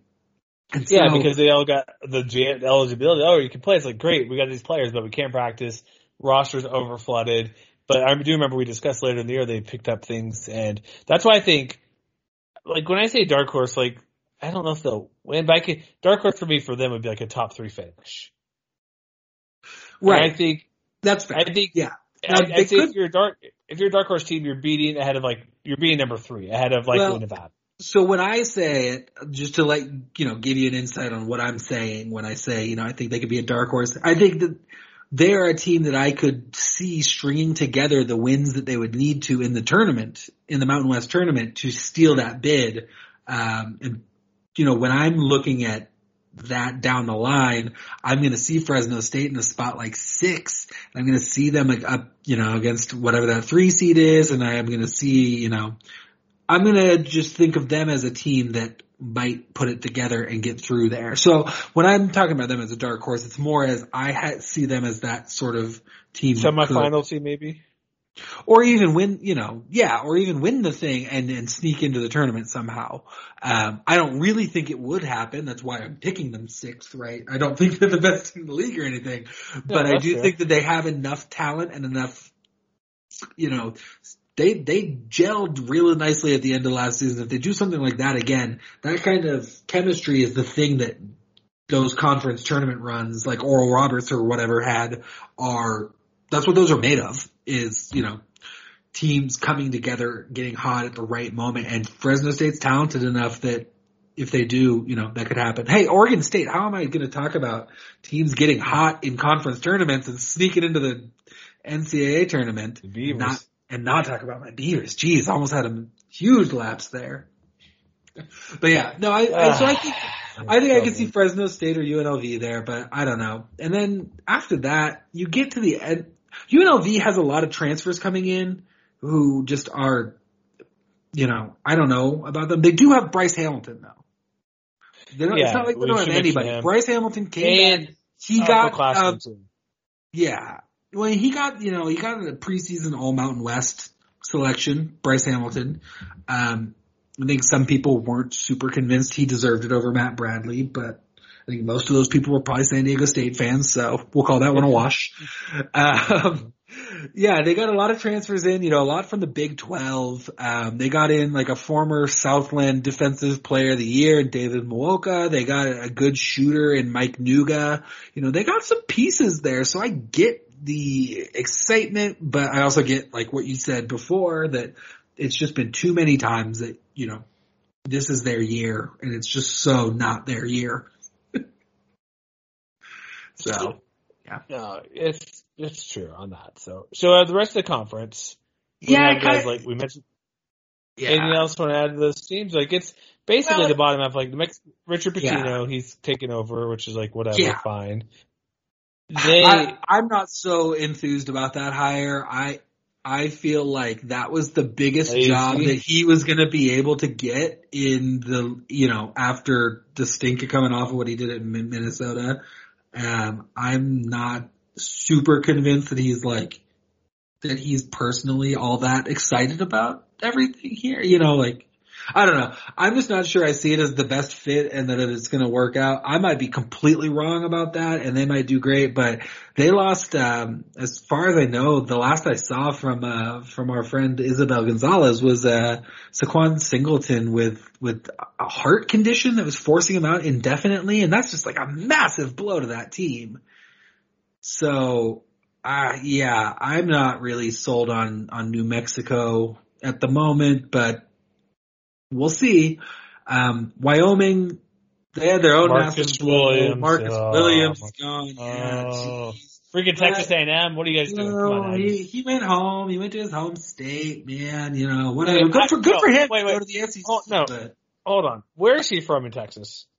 I do not remember. I'm going to check real quick because I remember that was what the thing that they say in every game is for Wyoming, that, Marcus Williams was from Texas. Okay. Texas, you're speaking to somebody who's from Texas. Okay. It's a large state. Yeah. So, heard of that. If I say, hey, I'm going to El Paso, back to Texas, I'm not going back to Texas. That's like, you're closer to Los Angeles than you are the beach in Texas if you're in El Paso. All right. So he's from Dickinson, Texas. So it's a Houston suburb. So he's a Houston guy. He went to Texas. Fine. Okay. I will say it's okay because Texas A&M from at least my part of Houston is about 90 miles. So. Well, he's closer to Galveston, I think, than he is to Houston, but Well, Galveston to Houston is like 60 miles. So right. Yes. Okay. Just over 100 miles from Texas A&M. It's not like he's from Amarillo or something. Or Lubbock or Odessa or San Antonio. Or Harlingen or Corpus Christi as it label every Texas city I know. But okay, I will allow it. Okay. So he goes, let's say, pretty close to home to go to Texas A&M, and yeah, great for him. But let's focus on what they brought back. You know, Hunter Maldonado is still there. It feels like that guy should have graduated a long time ago. He's a junior, I think. He's like not even. I don't know. COVID year since your senior. Something like that, or yeah, maybe now he's a senior. I can't remember off the top of my head. But he's back anyway. That's the main thing, and he's gonna do his Justin James thing again, where he's the guy.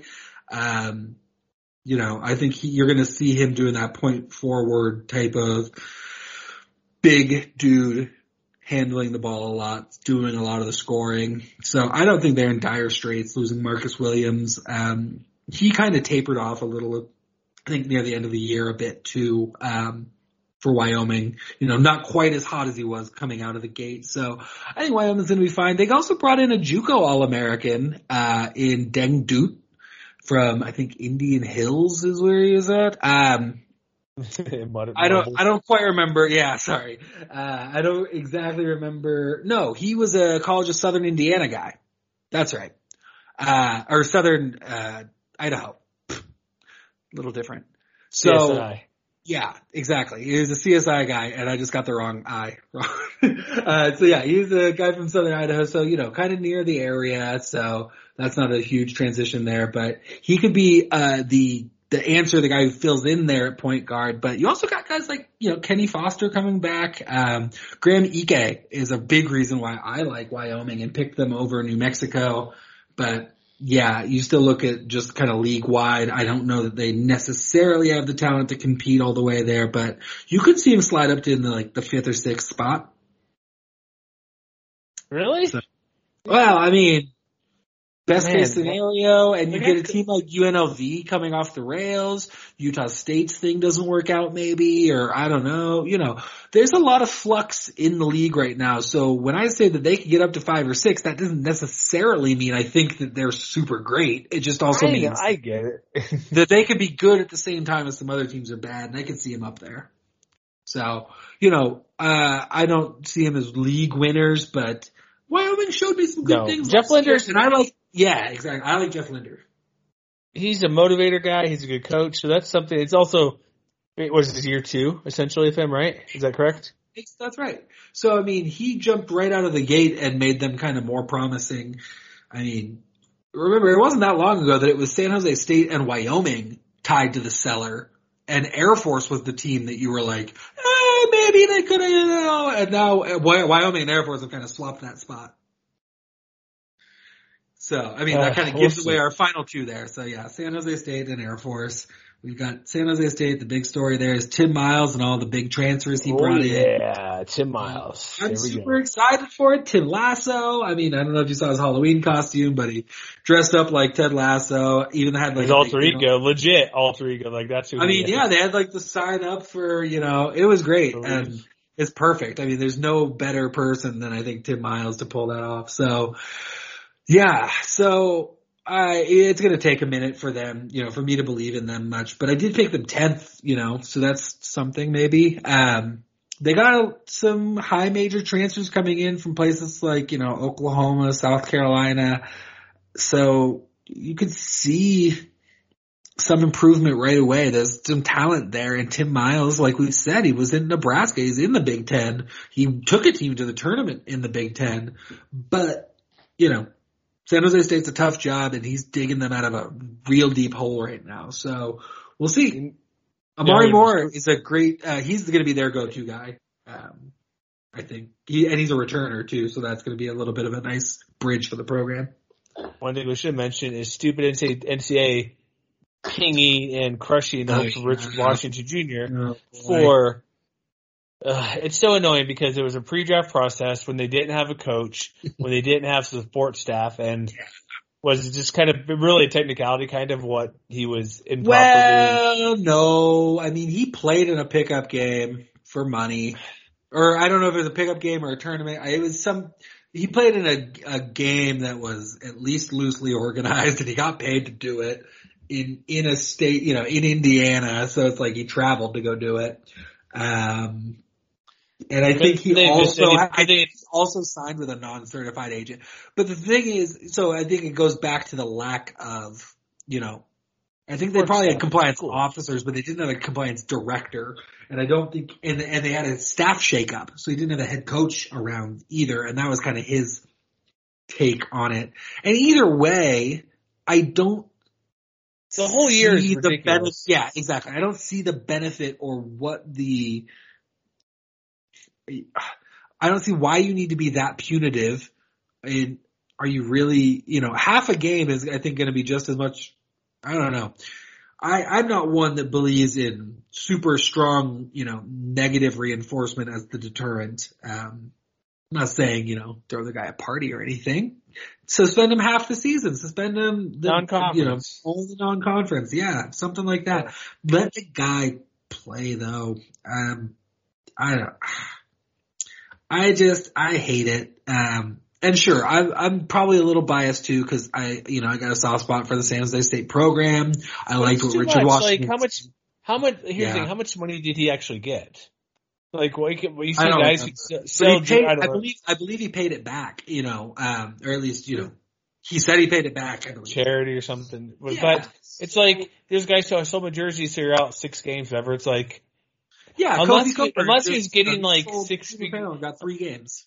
Yeah, unless he's getting like 6 figures, don't get rid of him for the season. If it was like $10,000 or whatever, give him. I don't know. It's like he joined a pro team in Serbia for the summer, and made it was a job, and he actually became a professional, not just a dude who showed up to a pro-am and got a gift certificate to Arby's or something. I don't know. We've talked about like 4 or 5 different fast food places. We need to get a sponsorship deal going here.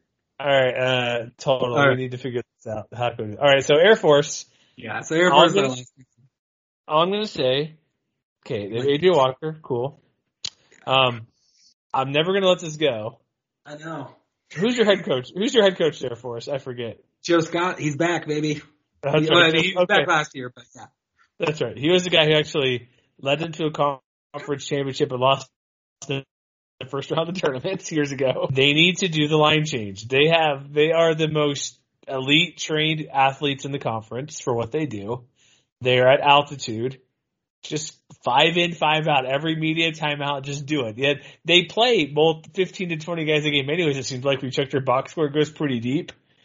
They need to just I don't get well, okay, so you do that. How many of them can actually put the ball in the basket at the end of all that running?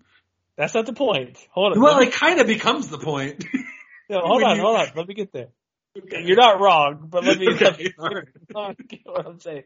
The football team's figured it out. You do something and Joe Scott does this. He just does the opposite. He just does the old 4 corners and we'll have 10 possessions a game essentially. But the football team figured it out years ago. Triple option, nobody does it. So it's so unique. You're going to either upset somebody or be really close to upset somebody, right? So, and if you want people to come to your game, nobody wants to watch a 40 to 36 game. You know what I mean? Yeah, I'm not tuning into Air Force Virginia when they play. Yeah, they don't actually play, but Wisconsin Air Force, no way. I'm not doing it. Oof. But point being, be exciting, do something different. Okay, maybe not the line change. I still like the idea, but just run. I'm still for it. But do what LMU used to do back in the 80s and 90s. Run these teams to depth. You're at altitude. You're already in good shape. When you go to sea level, it's more helpful. Play 15 guys deep, but run and press the entire time. These guys are in peak condition. They're a different type of athleticism compared to some of these guys who go into the NBA are just different athletes, but their stamina type deal is going to be pristine. So I don't get why they don't press, they don't run, they just try to get as many possessions as possible. And I get the point. Well, if the other team's more talented, they'll eventually get over, but other teams will get tired. Unless you're playing Nevada, remember Musselman old day, they play 6 guys. They play a team that runs up and down, they're in trouble. I half came with the line change, but do something so different where teams have to prepare for you differently, even if your talent isn't there. Fair. You got to be creative. That's my point. The line change, whatever, jokes aside, but why not run and gun and again, do it LMU when Len Bias is there. Do teams that want to get 65. I don't know what's a high. Well, I mean, possession? hey, not 70 many possessions? people do this, just pure Princeton type of deal anymore. So, maybe that's that's what they're trying to do and, trick people or, Boeheim pulls out the zone and it kills people in the tournament. I get it. Yeah, so I mean, I don't think you're wrong that something unique, a little feather in their cap would be good for them, and that one seems to make sense for the reasons you gave, right? That they're in altitude, that they are well conditioned. I just don't. Yeah, I think that there are offenses in this league that would hold up with them, and I think there are defenses in this league that would shut them down when they tried to do that. So I'm not really sure how much scheme matters at this point for Air Force in terms of their projection for this season. Yeah. They got to make the buckets too. Like if they do the short, like what they do to slow it down, you're not wrong. They got to make the baskets. So right. And AJ Walker will make his probably. I'm not. There's guys on the team who will make theirs. It's just I don't see enough consistent talent there. And it's tough too because Army, Air Force, Navy, these teams, they're military academies. These guys are, they're playing basketball while they're there. But they didn't take, you didn't see guys take the extra COVID year from the Army or from the Navy or from the Air Force. So, you have a little bit less continuity. You don't get a Chris Joyce back. You don't get Keaton Van Solen, my favorite, back. You don't get a Mecca Kaya back. You don't get a lot of the experienced guys back and the guys who are coming in. Nick Jackson had some good flashes last year. Even a guy who was young, who was coming up, Glenn McClintock, he transferred out of the program. He went to Northeastern. So, you lose a guy who might have stepped up into Joyce's spot there. I think Joseph Octave, could be fine. We'll see. One thing I really do like about Air Force, what they did this year, they scheduled a decently soft schedule in the non-conference, which for a team like Air Force, who's not going to the NCAA tournament this year, I think that was smart. These are teams where they might actually get some wins. You don't want to come out of non-conference 0-13. Air Force isn't going to be chasing bye games. I don't think they have to really worry about money too much. But yeah, I think that in terms of the skill level of the program, where they're at now, getting some of these warm-up games against teams like, Denver, Idaho State, Tarleton, I think some of these games will be good for them, and they're not going to go out and just get creamed by 40 every night. And I think that will help them for the Mountain West season, so they're not showing up already disheartened and discouraged. So I think they could do pretty admirably in their non-conference schedule. And then once they get to league play, that's when things become a little tougher. Exactly. So I don't know what they'll do, but it's a long road. Maybe Joe Scott can catch that magic and they get to 500 in 3 years. I don't know. He got him to the NCAA tournament before, so I'm not counting anything out on that respect. Just in terms of this year, I don't see it from them. But one interesting thing was that all the computer projections have Air Force over San Jose State, in the thing. And I think that's just from recent history, mostly. Cause when Air Force had Lavelle Scotty and Ryan Swan, they weren't bad. They just weren't winning the league. So, yeah. All right. Anything else to add? We've gone 145 minutes hour and 45 minutes essentially. Oh my gosh. Okay. Well, in terms of anything else to add, no, not really. Just that I think this is it's a league that it's got a lot of interesting teams in it, especially in this middle area. I'm going to be really interested to see what teams like Boise State, Utah State, Fresno State, and UNLV bring to the table this year. Cause I project them all to be right in the middle of the pack, but there's some volatility there. I assume one of those teams is going to be better than I think they will be, and one will be much worse. So I'm excited to find out who. San Diego State, Colorado State is going to be so freaking fun. And Nevada, if they worm their way up into that conversation and turn this into a 3-team race, which they absolutely, I think, can once they get into the Mountain West. I mean, we talked about how bad their non-conference schedule is. Once they get into the Mountain West, and we're talking about winning that league title, I think we're going to have a 3-team race there, and I think it's going to be fun. So let me ask you this real quick. If you're not picking a top 3 team, like who's your legit dark horse to win the conference? Is it Fresno State? To actually win the conference, I would say my dark horse would be Boise State, outside of the top 3. I mean, I know it's not too much of a reach to go to 4. I don't necessarily see Fresno State as having the consistent, the talent level to consistently win enough games. I don't see them winning 12, 13, 14 games in the conference. Boise State, they do have some things going, and, Derek Alston took up a lot of possessions when he played there, and losing Ray J. Dennis for them hurts too. We didn't talk about it before. So, they do lose Ray J. Dennis there, but I think that they have the core in guys like, Kejab, Akot, and Dutrieve, like we talked about. And if RJ Keene comes in and plays up to a, freshman of the year type level, that could be the sort of thing that pushes them up into being consistently good enough. It's just, can they finish? And that's been what's kind of bit them the last couple years, is just finishing out the season. And that's where the worry really comes with them. Okay. All right. That's good. My pick, I'll go Fresno State just because why not? Orlando Robinson's really good. Justin Hudson there. Like it's not going to be those teams, but I'm talking like the regular season or tournament. But it'd be fun to see if there's kind of a team that sneaks in there. Like, I don't want to take too much out of like, hey, get rid of a tournament team, but it'd be nice to see if there's a bit more, like it's a double-edged sword. If this team does really good, somebody's getting knocked out. Yeah. Just say Fresno or Boise State, get top of the conference, win it. It's at odds of it being, okay, dark horse team, plus CSU, plus San Diego State seems unlikely. 3 maybe, 4 really unlikely because they're most likely they're taking over a spot that was this isn't. I doubt the league's going to be able to have. I don't think there are 3 4, teams that have the combination of talent and schedule to. I don't think there are.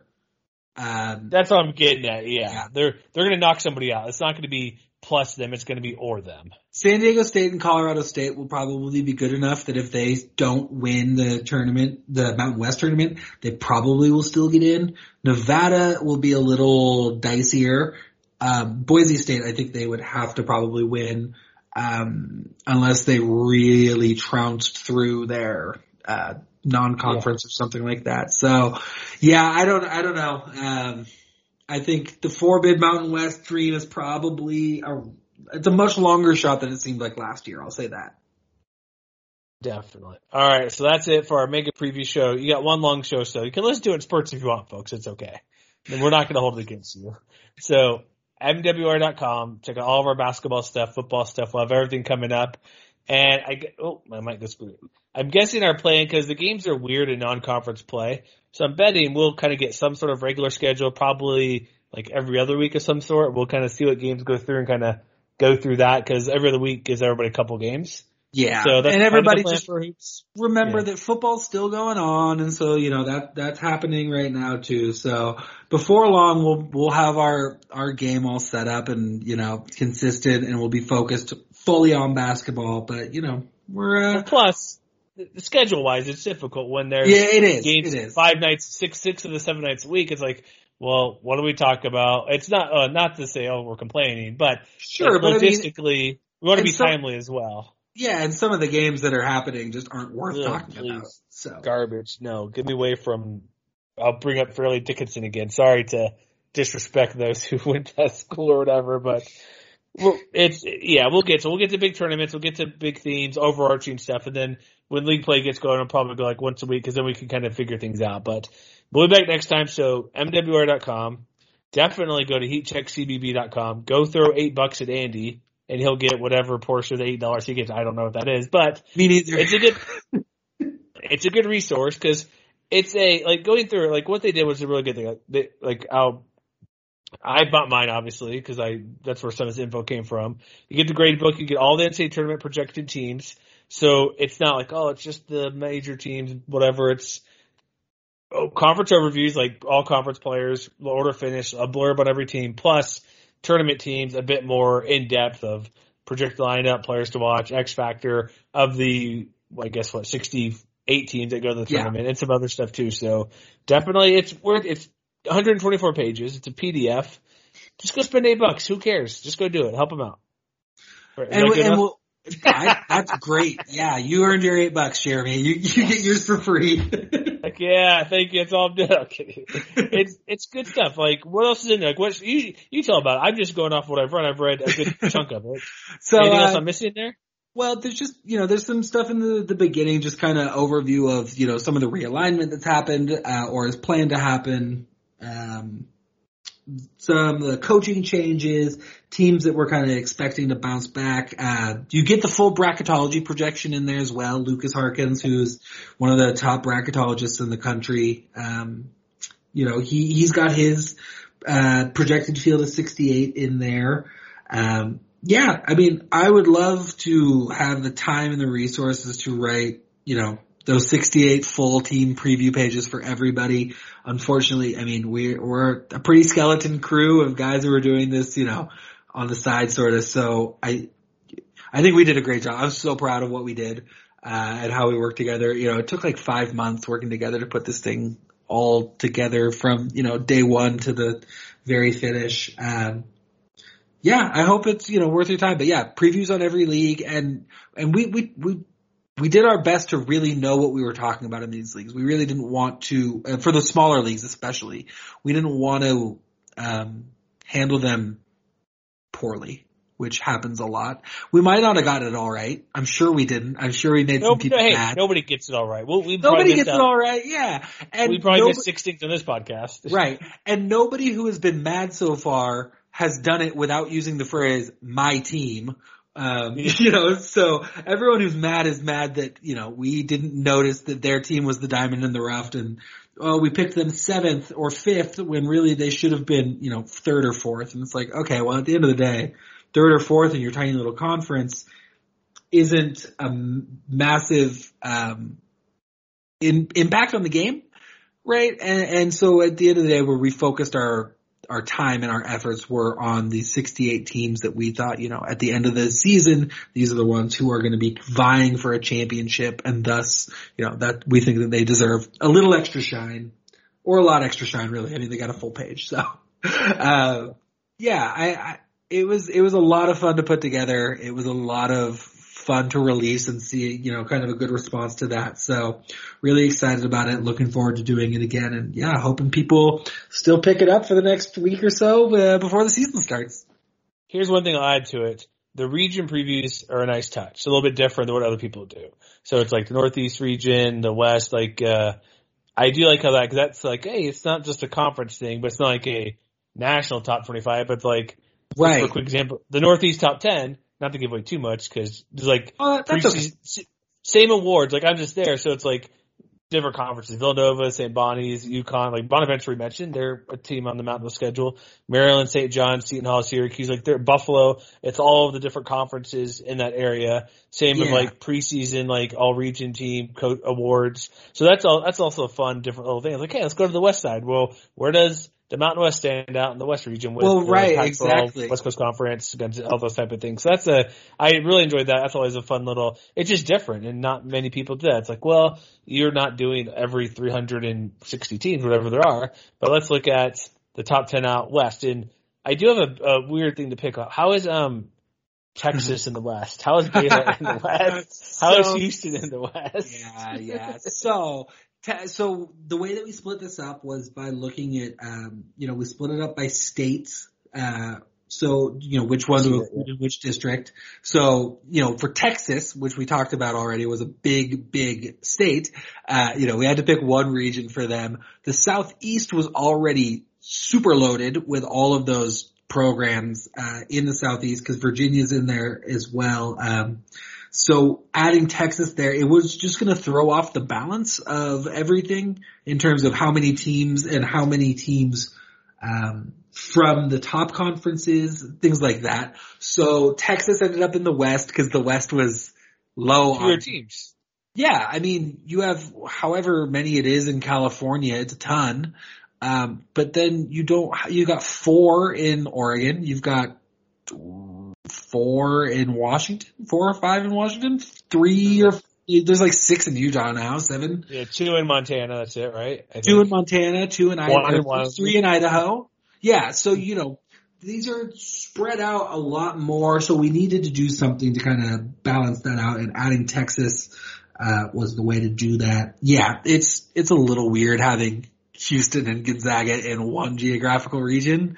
It's not wrong, because there's 15 to 20 D1 schools in Texas? At least.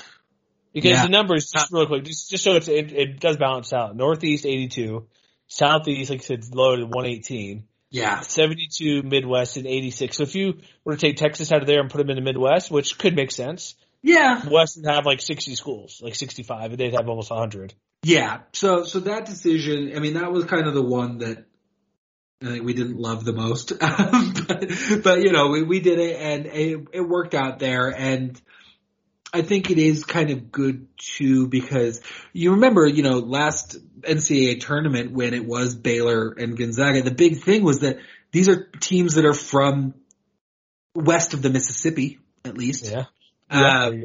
And so, when we think of the West and the East for college basketball, I think the East is real super compacted, right? And the West is a much broader geographical space. So, yeah, it wasn't perfect, but I think it's fun too. The regions thing is something that I really enjoy, and I'm hoping that we can really make a strong part of our coverage, just to, like you said, give a little bit of a different view on things, and to group, with all this realignment, these teams aren't going to be in the same conferences forever anyway. So kind of seeing them up against each other, and this way, rather than just doing one top 25, we can also see, top 10s in the different regions, maybe 2 that give a little bit of shine to teams like Buffalo. Yeah, I can see that. I'm in the West, like Grant Sherfield, right? Preseason All West team, and they're in the top 10 as well. So it's like, or no, actually they're not. Sorry, they're not top 10. Sorry, but you have it's a fun. It's just fun to read. Like, oh, who's in this schedule? We're playing out here. It's a fun overall. So it's only $8. Like, just go do it. That's fun. Our stuff is free. Most of the website stuff on your other website's free. So just get it so you can look at Andy's great DPI, because that was kind of defunct last year due to basically conference play only. Well, yeah, I mean, it came back. I don't think it was as strong. I mean, they got a lot of games in last season. It became much fuller of a data set than I thought it was going to be at the start of the year. So that came back a little more. I'm really excited for this year, though, to have more data. The Gold Star Guide at the Gradebook is also coming back, which is the individual player measurements, kind of talking about who the top 3 performers on the court were in each game. This year we're doing some exciting things, kind of changing that up a little bit. There's some info coming out later this week about that. So I'm excited about that project, about the DPI, about some other things that we're going to be adding to the site with the Gradebook. So yeah, there's a lot of things that I'm really excited about over at HeatCheck. I'm excited about what we're doing here at Mountain West Wire, covering this league. It's so much fun. I don't do anything at Mountain West, at HeatCheck about the Mountain West, specifically because I just want to save it all for our site, Excellent. So yeah, I'm excited to keep doing that here, and to do everything else over at HeatCheck, and covering the Beavers for the Portland Tribune a little bit this year too. So that's going to be awesome. Yeah. So, just really excited for the season to finally start. And, after 2 hours for this podcast to finally end. I know. I just know. I was going to say, we did it 2 hours. We did it, man. We pushed the needle all the way past empty. All right. We're definitely done here. So thanks for listening. You've made it to the end. Let us know on Twitter. But we'll be back, obviously, more typically probably 45 minutes to an hour. But MWR.com. Check us out on Twitter, MWC Wire. And we'll be ready for the season next week with have some sort of mini previews. I know, okay, I'll be honest here. We've been delayed, and it's on me for not, hey, can you rate this on basketball? Andy, you did a great preview for like the top 10 or projections plus 4,000 plus words. So we got stuff out there. We'll get some more, but we'll get going for hoops. And yeah, we'll see you guys around, and we'll be here. Go to the podcast, subscribe. We'll let you know when we do new shows. So yeah, until next time, we'll probably see you in about, Feast week or something. That sounds about right. Thanksgiving week, we probably, about that time, we'll be back around to check in with everybody. We'll gauge the temperature sale teams are doing after like 10 games. So, no, not 10 games. 5 games maybe, right? Does that sound about right? 5 games maybe? Yeah, 3 something weeks? like that. Yeah. Something like that. We'll have some With games all to these talk about. MTEs, maybe we'll see. That's true. Good point. All right. Until next time. We'll see you.